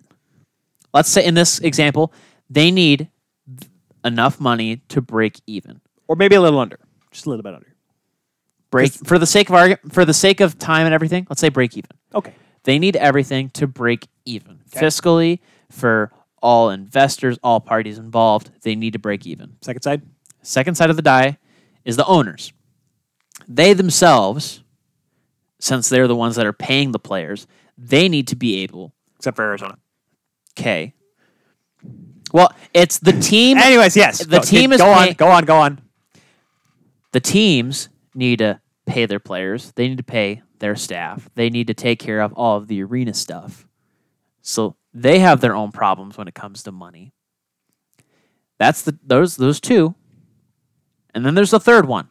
The third side of the die, which is the players/players union, because I put them all together. Players are a part of the players union now. Well, the teams are part of the league, Tyson. Why they said the teams in the league? No, the other side of the die is the players. Yes. So obviously they don't want to pay more than they have to as far as escrow. They don't want to pay the league to play. They don't want to lose as much money. At this point, they're getting money taken away from them. But yes. They're not having money taken away from them. They're just having money held off until future dates. Right. They're not... yeah, exactly. The money's not just disappearing for these players. It's just going to be paid off later. Yes. The way I see it, and I'm not trying to try to put any blame on one particular party because, like you said, I also see all three sides of this. The NHL, it's a now. Do or die now. They can survive later, but if they want to stay relevant, do or die now. Yep. The teams, to be able to operate and survive, it's do or die now. The players have a lot more leeway. If you think about it, who do they really have to pay? They have one person they really have to pay, which is the big one. It's their agent. Yeah. Agents they have to pay. Sure, if they have their own personal trainer and that kind of stuff, they have to pay for that kind of stuff. But the big one that they have is their agent, which, yeah, that can be a bit of change when it comes to it. But even if you're making, $700,000 and you pay 15% to your agent, you still have quite a little bit of change left in the bank for your family and, taking care of all that kind of stuff. Yep. The players and the players union have the least to lose if there's a lockout. They have the least to lose if they decide to play and have their money held off for a little bit so that the teams and the league can operate. Exactly. I'm not putting the pressure on the players, but I feel like this is going to be a scenario where if the players don't cave, we're going to have a bigger problem. Right. I'm not trying to put any blame on them. I'm not trying to put that evil on them, but I feel like in this scenario currently, with all of the information that's been presented, they have less to lose. Yeah. Because if in this case, they quite literally have nothing to lose. They have nothing to lose if they take less money this year because they're not taking less money in general. They're just not having a portion of their money paid to them this year. And you have to think, the money that they're not being paid, they also don't have to pay to their agent. Right. Because they only have to pay the 15% or 20% or 30% of what they get in. So they don't have to pay, 15% or 30% on $700,000 when they only have $50,000 come in or $500,000 come in. They only have to pay 15 or 30% on $500,000. That's my whole spiel on it. I thought about this, as you can tell. Yes. And I'm not stupid. I have my thoughts. Well, yes, Alex, but Penny for your thoughts? But stupid people have thoughts too. I'm not saying your thoughts are stupid there. I'm just implying that, there are stupid people that have thoughts. Stupid. I didn't say did I say he was stupid? No, I said stupid people have thoughts. Can we go to commercial now? That hurt my feelings. Do you want to go to commercial because your feelings have been hurt? I want a commercial. You want a commercial? Commercial. We'll go to commercial, folks, when we come back. I'm going to start crying because other things. This is the Keel Show here on 12 Ounce Sports. And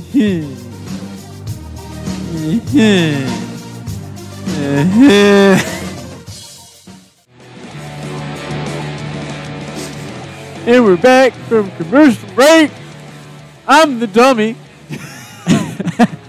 Alex Keel. Alongside me, the jerk to the jerks, Tyler Keel. Give me that where's that hurricane sweater if I'm going to be the jerk to the jerks?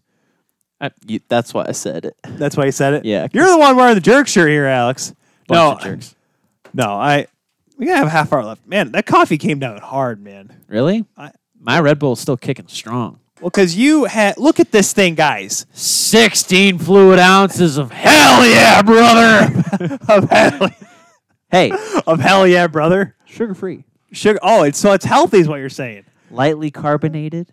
Oh, Lord. It's basically, it's just electric. The day that someone proposed that this show must be sponsored. Electric mineral water. Listen, Alex, the day that this show is sponsored by an energy drink is the day that I'm no longer a part of it. Red Bull! Shout out Red Bull. Sponsor us. Shout out Adidas. I'm already sponsored by you, but sponsor the show. Okay, well, Adidas is fine because Adidas, they got Second String Leather Company. There and there. It's funny. Zach Smith seriously asked, hey, you should probably not have the reindeer covering the logo. I'm like, oh, that's a good point. Well, yeah, you got to show the stuff. Yeah. I mean, even though we already had them on the prompter there on our graphic, and then also you're actually wearing the shirt. And I am wearing the shirt because now it's a habitable temperature. It's a habitable temperature. Yes, because it gets warm in here when I do the show, and I totally didn't realize I don't have the front light on. I don't think the light looks bad in here. I totally forgot that I didn't turn that light on. I mean, it looks fine. It's not really. It's a slightly darker, but it's not too bad. Yeah. Well, it helps that it's dark at the time we start the show now outside. It really helps with that. Right. But I'll just have to remember that next time. Because I don't like having the light beaming on us before the show because it gets very bright. That's what I think makes it really hot in here. Is when we're getting steamed on by the. It's not an LED light. That's a.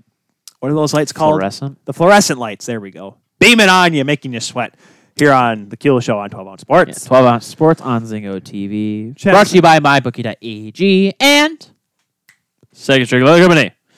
Get out of here. Let's get into the logo. But the final part that we will talk about today, the final segment, is something that we sent out a poll on Twitter for. The Twitter poll was with the news of hashtag Skydome, a.k.a. the Rogers Center in Toronto, the home of the Toronto Blue Jays. And former home of the Toronto Argonauts. And was that it? I think that was it. Yeah. Well, TFC played a couple games there because they had to play there in March when it was too cold and snowy. Right. But anyways. But the Skydome, Rogers Center, whatever you want to call it, is coming down in the near future. What hashtag NHL arenas would you like to see replaced? We sent out this poll. With this reason that the NYBC Live is not Nassau. That's the proper Twitter handle for Nassau Coliseum. The reason why it's not involved is because the Islanders are going to be moving there. They're going to get their own rink soon. Right. Because right now Nassau is the second oldest arena in the league. Right. Madison Square Garden is. There were quite a few votes, actually. The top four options were the B, and T Center. Did you want me to read it off? No, I got it. The Saddle Dome in Calgary, the Prudential Center in New Jersey, and other with the comments below. Tyler, was there a couple that were down there in the comments? So let's So Minor League Rando, which is coming up here in less than half an hour on 12 Ounce Sports, he said, I'm surprised people don't talk about Bridgestone because it's going to turn 30 in this decade. And, there was a facelift. He's interested to see what's going to happen in the future. And the reason why I put, because good guy, I'm going to say good guy, maybe is, at DJ_Ty Tyson 98, his name is Ty Tyson. He said, why are people having issues with Prudential Center? And what I commented was location, location, location. Newark is not a good place to have anything. I'm not talking about a hockey team, Alex. I'm talking about anything. We've gone over it on the show before. We've bashed Newark before. And I will do it again. Because it's not a great town to have for a team in. Yes, there is Canada, Ontario, which is where Ottawa is, and which we've already, which is hilarious because you go on. I mean, Alex right now he has the list of the arenas up on Wikipedia. I know Wikipedia is bad, but he's just looking for the reasons. Isn't bad, but it does say Ottawa on there, which is incorrect. But regardless, and yes, there are weird spots for other arenas. Obviously, BB&T Center, not in Miami. It's in Sunrise, which is literally you can see it from the highway, and there's just nothing. There's a park. That's why they're the Florida Panthers and not. Well, they weren't even when they were in Miami Arena back in the day. They were still Florida. Well, yeah, that's what I'm saying. They don't have to be in Miami. Right. The Miami Panthers. It's not like Arizona. It's like they went from or Ottawa. We've got to become the Miami Marlins. We got to represent the city, dog. No, listen. No one cares about you. No one still doesn't care about you. Your Uncle Stan didn't care about you. Your own owner doesn't care about you. Anyway, sorry. Baseball, hockey. Dallas owner doesn't care about his players, but yeah. Well, Jerry Jones, hockey. So. The reason why I put BB&T, so I said Prudential Center, BB&T because nothing, and Saddle Dome because that's been the NHL's target for a long time, or at least for people talking about why it needs to move on. Well, as of right now... Because it was the Olympic Saddle Dome, because it was built for the 88 Olympics. True. The quick fun fact, I'm going to exclude a kind of a honorary is going to be Nassau Coliseum because even though it was originally erected in 1972, in 2018-19, they had the renovation. Other than Nassau Coliseum, there are only 10 buildings in the NHL that were built or finished in the year 2000 or later. There are only 10? Okay. Only 10. So because Scotiabank was done in the late 90s because the Raptors moved in there first. Right, so I'm going to go down the list. American Airlines Center was in 2001. The Bell MTS Place in Winnipeg was in 2004, so that was the original home of the Manitoba Moose. No, yes? It wasn't it? No, they played at where the Jets played. Can't think of what it's called now. Cops Coliseum. That's where they played. Where the Jets used to play. I thought they played there. Anywho. No, the Manitoba Moose, Alex, they were in the 90s, remember? No, I thought that's where... I thought they played at Bell MTS Place. They did, yes. That wasn't their original home, though. The original home was in Winnipeg. But didn't they move to Bell MTS Place in 2004? Yes, they did move there. But that was the first tenant, Alex. That's what I meant to say. Gotcha. You made it incredibly I didn't get it. Anywho, so Gila River Arena in Glendale, home of the Arizona Coyotes. We talk about bad location. Listen, guys, I know there's stuff in Glendale, but there's not too much. No, that was a dumb decision. That was in 2003. Little Caesars Arena for Detroit, 2017. Which is legitimately in the middle. Yep, Detroit. That is the most recent one. God, I lost my train of thought there. 2000 Nationwide Arena, a home of the Columbus Blue Jackets. 2010 PPG Paints Arena for Pittsburgh. Took over the old Mellon Arena. The Prudential Center in New Jersey, which it is one of the newer ones. It was only erected in 2007. But however, Mother of God. It's just a matter of location. So I don't think that they're going to move anytime soon. I just want to complain about it. It's been so. Can I just complain about it though? 2016 was Rogers Place for the Oilers. 2016 was when T-Mobile Arena was erected for the Golden Knights down there in Paradise, Nevada, not Vegas. It's over there. It's basically It's Vegas. close enough where it's not Newark. It's not Glendale. It's there. They have shuttles. Not long shuttle buses there. Right. And the last one is finally built in 2000 in St. Paul, Minnesota, the Xcel Energy Center. Home of the Wild and the Minnesota State Hockey Championships. Yeah, I just want to Had make to plug sure that. that I didn't miss any. Well, I mean, there were a couple, like I know, like you said, Scotiabank was 99. I think a couple, what was that, 96? Bell Center was in 96, or excuse me, the Molson Center was called when it was first built. because- Bridgestone was 96. Yep. Enterprise Center was 94. Yeah, there's a lot that were in late 90s. There's only a few that stick out, like the older ones. So yeah, obviously 'cause Enterprise Center Nassau, Madison Square Garden, 1968, just because it's an old building. Yeah, so there's a lot of, except for the few exceptions, they've existed for, most of them have existed within 30 years. Yes. So now what we're asking, or what we're going to talk about, is of those, who needs a renovation or who needs to move? So Madison Square Garden. I'm laying down the gauntlet early. It is a beautiful building. I'm not involved It in is the a show. historical I'm landmark. not involved with this at all. However, I'm hiding myself. think about it. No. Think about it with me real quick. No. Where are you going to put? No. Alex, where are you going to put him? You're going to tear it down. No, you're not. You're going to tear it Your down. only way that building's going to go down is if it go down like the original Madison Square Garden would go down in flames. That's the only way it's going to happen. Okay, then burn it. Okay, Alex, listen here. Listen. Listen, Alex. Tyler, TD Garden. Alex, remember that whole thing before the break? What where we happened? talked about What happened to Boston Garden? It was just it was out of date. That thing was out of date. Severely out of date. Okay. Now, let's talk about Madison Square Garden. What's wrong with it? I think Are the facilities bad? No. not inherently, but Are the suites bad? Is the experience bad?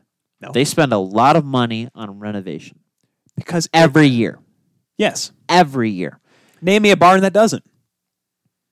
Not Yes, you're, not to you're that, right. Not you're to that right. capacity. MSG probably does the most because No, it's no, no. such a historic venue. It's the world's most famous arena, and there is no question about it. There's not an arena in the world that has the same mantra as MSG. There's nothing. O2 Arena in London, it's a great barn, Alex. I'll give you that, but it's not the same. It's not Wembley. Wembley Stadium. Yes, well, that's a stadium. That's different. What Wembley Stadium is Wembley Stadium is a massive cathedral that hosts anything, and it makes it big. The NFL goes there with Jacksonville versus the New York Jets. It's because Wembley is to England what Madison Square Garden is to the United States. United States. Yes, I concur with that. But that's what I'm saying, Alex. That's why you can't. And Wembley, the reason why they had to renovate that, Alex, because why? It was destroyed. Because it was destroyed, yeah, World War II, right? Was it World War II? The original one? The Wembley? original Wembley Stadium. I may be off. It is. The original Wembley Stadium has gone through a lot. I feel like I'm off It's on that been one. renovated for more than just because of a war. That's true. But If the last time it was renovated, it was after World War II. Yikes! so that's what I'm saying. Good on them. They put in those elevators early. World War II was good. It was. I mean, no. What? I don't know. World War II was good. It was good. Hi, welcome to the Keel Show, where I'm about to learn this dude some nerve, take care of some damage, and talk about nerve damage. I lost my train of thought. So first thing came to my head. World War II. No, I lost your train of thought. No, you found it. It was just in the wrong side of the tracks. It was wrong way street. Madison Square Garden should not. I don't think that should be torn down. I think it's not like it's a falling apart building. It's not out of date by any stretch. I just said, like, what needs to be replaced? Like, and I put those three up there because I don't like the location of BB&T Prudential Center, and Saddle Dome is one of the oldest right now. I believe it is. Alex, quick look for me. You got the dates there. Saddle Dome was 86. And that is the oldest outside of MSG and Nassau. Hold on. I need to make sure that I got that right. Because I think it is. Oh, excuse me, 83 Correct. was Saddle Dome. But that is the oldest except for MSG and Nassau. Correct? So it is right now the oldest standing building. Okay. Yes, it is. Okay, It's so- the third oldest And I get that. the tough part for me is, and that's with the Skydome especially, is the nostalgia with the Saddle Dome. The cups, the building, when it's at its peak, it was absolutely amazing. It was loud, it was intimidating, it was fun to be there. And that's what, and it still is today. But I get it, it's an old arena. And that's why Nassau, when they were going back, they're like, okay, it's renovated now, so it's manageable for the Islanders to go play there now. And could they stay there? Possibly, but they are going to get the new arena, which is going to be awesome. And the design, I'm looking forward to it. So it's better than the Barclays Center, but then again, literally, listen, if the Islanders were not getting a new arena, the Barclays Center would be at the top of this list. I mean, think about it though. If the Rangers did decide to have some sort of huge renovation, even if it's still Madison Square Garden, but they did a huge, massive renovation where they're like, all right, we're going to need to shut down for a year. Yeah. The Rangers are going to go to the Barclays Center. Well, they would have to, yes, just because of necessity. Now, it's still New York. It's just, right. It works. Right. But I mean, I'm trying to think of an arena outside of those top three because, like I said, Newark is not a good place. Sunrise, I get it. There's room for the arena, but people have to get there. It is not close to Miami by any stretch of the imagination. So basically, so what you're asking is which ones actually really need it? Which need, because, and I'll be honest, this is coming from someone who has only been. So you're asking which teams need to move, not necessarily which arenas need to get demolished. Well, that's for me the BB&T and Prudential Center. That's for me now, because I'll say this: being at Little Caesars, and I mean I walked, Alex, every inch of that arena during the GLI. So did I, but I was looking for beer. Oh well, no. Well, not that time of the GLI. I'm talking when I worked the GLI for the Hockey Writers last year. I walked every inch of that building. And let me tell you, Alex, that standard is set in my mind. I've not been to Edmonton yet. I understand that. Edmonton sounds amazing. I still have to go there. Still have to go to Rogers Place. I took the 360 tour of it. It's really nice. It looks amazing. So that's the precedent. And Alex, thinking about it's the new precedent. Yeah. I will say this, Alex. I love Scotiabank Arena. But holy cow, does it look severely outdated compared to Little Caesars? Now, granted, yes, that's 2-decade difference between the buildings of those arenas. The precedent of what an arena is expected to be nowadays has changed. Hence why the Skydome. Well, the Skydome's been outdated for about 20 years, anyways. But because the multi-purpose stadium is that is long gone. You know, your Busch Stadium, your old Busch stadiums, I'm trying to think of other ones. Three River Stadiums, Riverfront Stadiums in Cincinnati and Pittsburgh and Cincinnati, respectively. But, I mean, the SAP Center, it's still holding up well. I haven't heard too many bad things about it. The Staples Center is still one of the most premier. It's literally the MSG of the West. And I know there's people talking about, well, apparently the Clippers may move back to the Forum. But that would be their own. They're going to renovate it. Yes, Alex, you have a cringe-worthy face. Staples Center was going to be the one that I was going to pick. Well, based on what? I was going to... Well, it's still a state-of-the-art arena. It's not an awful arena. Here's my whole spiel. I knew this was going to be a tough conversation for us to actually pick one because I just felt like it'd be something we're talking about. It's the California teams. The SAP, because I think it looks ugly. Well, that's why it's called Pavilion, but yes. It's not a pretty stadium. When you look at it, and from what I've heard, it's not a great stadium. It's not bad. Arena, but yes. Arena. It's not a bad facility, but there's a lot of room for an improvement. And it's just a matter of how much they'd want to really put in. Is it worth it? And the huge reason why I say Staples Center is because they really, really got set, similar to what you're talking about with Little Caesars. There is now a new precedent in Golden State. There is now a new precedent in California with the opening of Golden State's new arena that they just had. That's why, Alex, I think it's the Sony Center. I think. Yeah, whatever. Kawhi Leonard's home that he built because he tore down the Oracle and he built up whatever this new arena is because he Kawhi Leonard. Well, because it's Golden State's place, dude. yeah, Kawhi Leonard tortured Golden State in the finals last year, Oh, 2019, shush. and he opened it with the Clippers this year and beat them. So it's pretty much Kawhi Leonard owns the Warriors. What I'm saying, Alex. Anyways, The Chase Center, excuse me. the Chase Center. Who cares? Chase Bank. I give that franchise another 10 years before they become irrelevant again. Okay. Okay. But anyways, back to hockey. I want to see what the pond looks like. Because when the pond came out, it was this nice fresh rink. They had a Frozen Four there, All-Star games there. It's a pretty nice looking barn. So, let's check it out. I mean, I think it's still up and running, but once again, a facelift may be necessary. TD Garden's another one. Except for here's the thing about TD Garden. Oh man, see, hold on. Before you say something, because I think I know what you're going to say.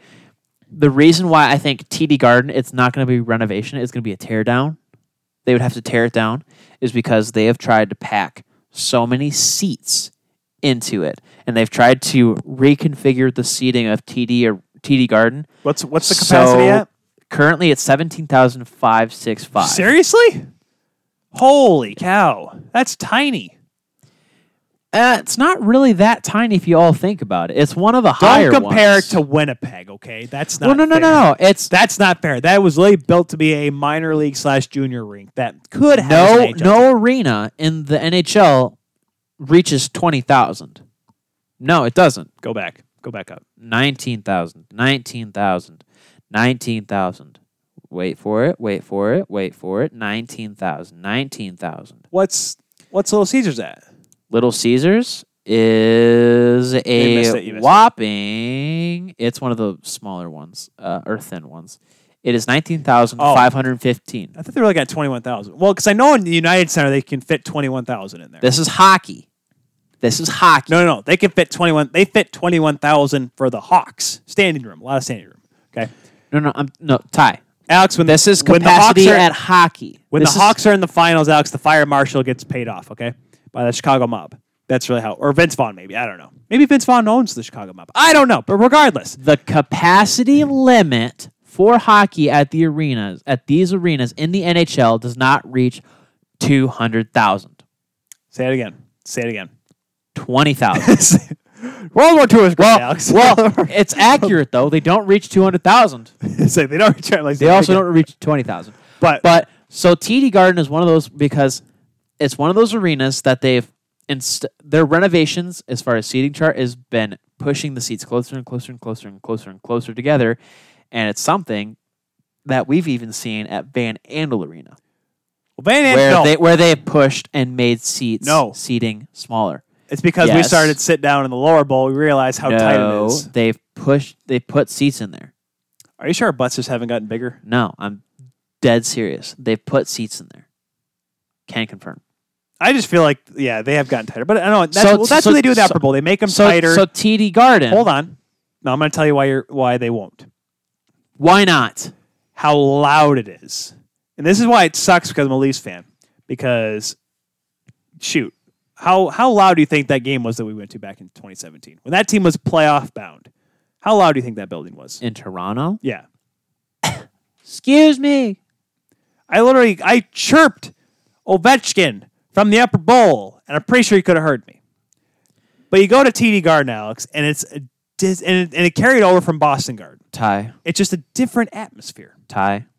Alex. You say that because it's so loud. Well, you're also saying that about the Saddle Dome. Then your argument's invalid. But the Saddle you can't just play favorites. No. Okay, well the Saddle Dome, hold on. You do realize but the Saddle Dome is older facilities, older just about everything. Okay, but if you look at how the TD Garden is built, it's made to be loud. Look at the roof; it's made to be loud. They just built a larger Boston Garden. It's the same reason why Chicago is very loud. It's the same reason why Vegas is really loud, is because the structure of the building can change the acoustics of it. If you want it to be loud, you can make a arena that fits 20,000 people safely in seats and still have it be a hectic and loud crowd. It's also just a matter of, why is Boston so loud? It's because they have Boston fans. And they're that's a huge thing. Vertical. Right. So instead of having everything so vertical and destroying everything, what they can do is have that vertical aura about it and having everyone pushing sound into the roof and then having it go back down to ice level, but have a nicer facility. TD Garden has been renovated,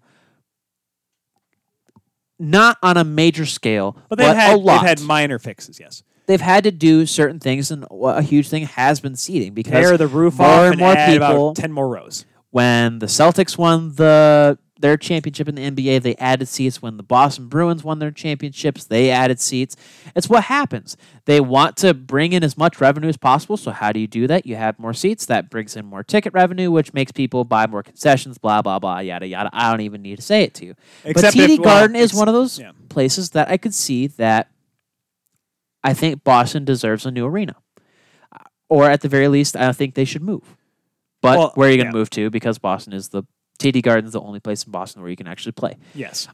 T-Mobile is very new. Don't need to do it. But like I said, Staples Center. What's another? I'm trying to think of arenas that are to the point where because Scotiabank, it's perfect. It's what it has. Now, granted, yes, the third deck.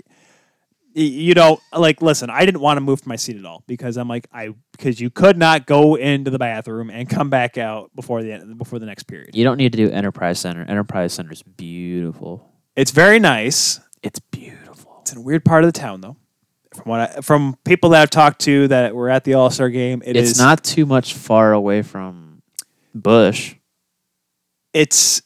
I guess what I've been told is St. Louis, but the rink is nice. Yes, it wasn't. The entire city of St. Louis is weird when it's laid it out. It's major. It is a major upgrade from the old St. Louis Arena, which stinks because once again, that's just a nostalgia thing with me. Well, okay, home of the St. Louis Vipers of the National Roller Hockey League.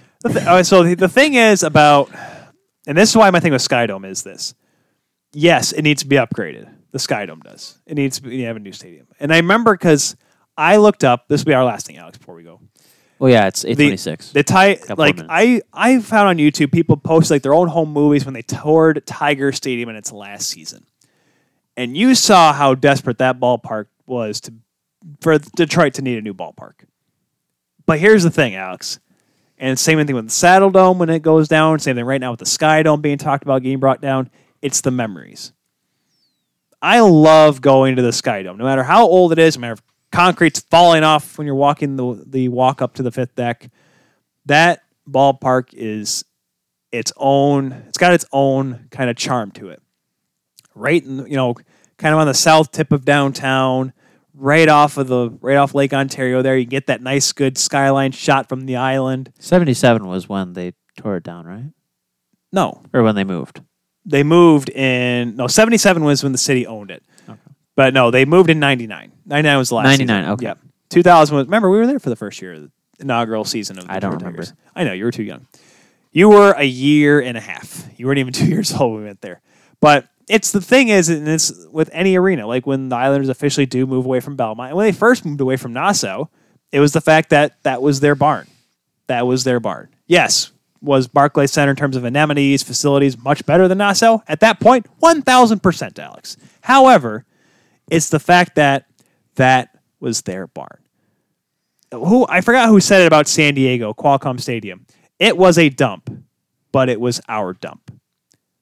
The Sky Dome, falling apart, crappy concrete fixture. Yes, but it's Toronto's concrete fixture. Yeah, but safety is another thing too. If there's stuff that's wrong with it, and upkeep is a huge thing, it's a financial thing too. Joe Louis Arena. We didn't want to move to Little Caesars, but look where we're at now. The front row, Alex, tilted when we sat down. Precisely. There was not a single cup holder in the building. Even though I wish that the Detroit Red Wings were still playing at the Joe, don't need to. I will say because the atmosphere. Maybe it's because the memories will always stay. Yes, it will stay because you know what, Islanders fans, even after they tear Nassau Coliseum down, whenever that is, they'll still have those memories of those cups. Yep, 3 in a row, 4 in a row. 4 in a row. There we go. 200,000. I always forget. World War II is great. Zach Wilson. We're on fire. We're hitting our peak. The memories will always stay with the organization. I agree. but progress always moves forward. Yes. And with moving forward, so does 12-ounce sports. Talking Miners with Rando is next. He's going to talk Ravens and Steelers getting postponed again. Wrap it up. Send it. And the MLB draft. Hashtag TKS at The Keel Show on Twitter, Facebook, and Instagram. For Tyler, I'm Joe Sox. We'll see you next time. Bye. Goodbye, everybody.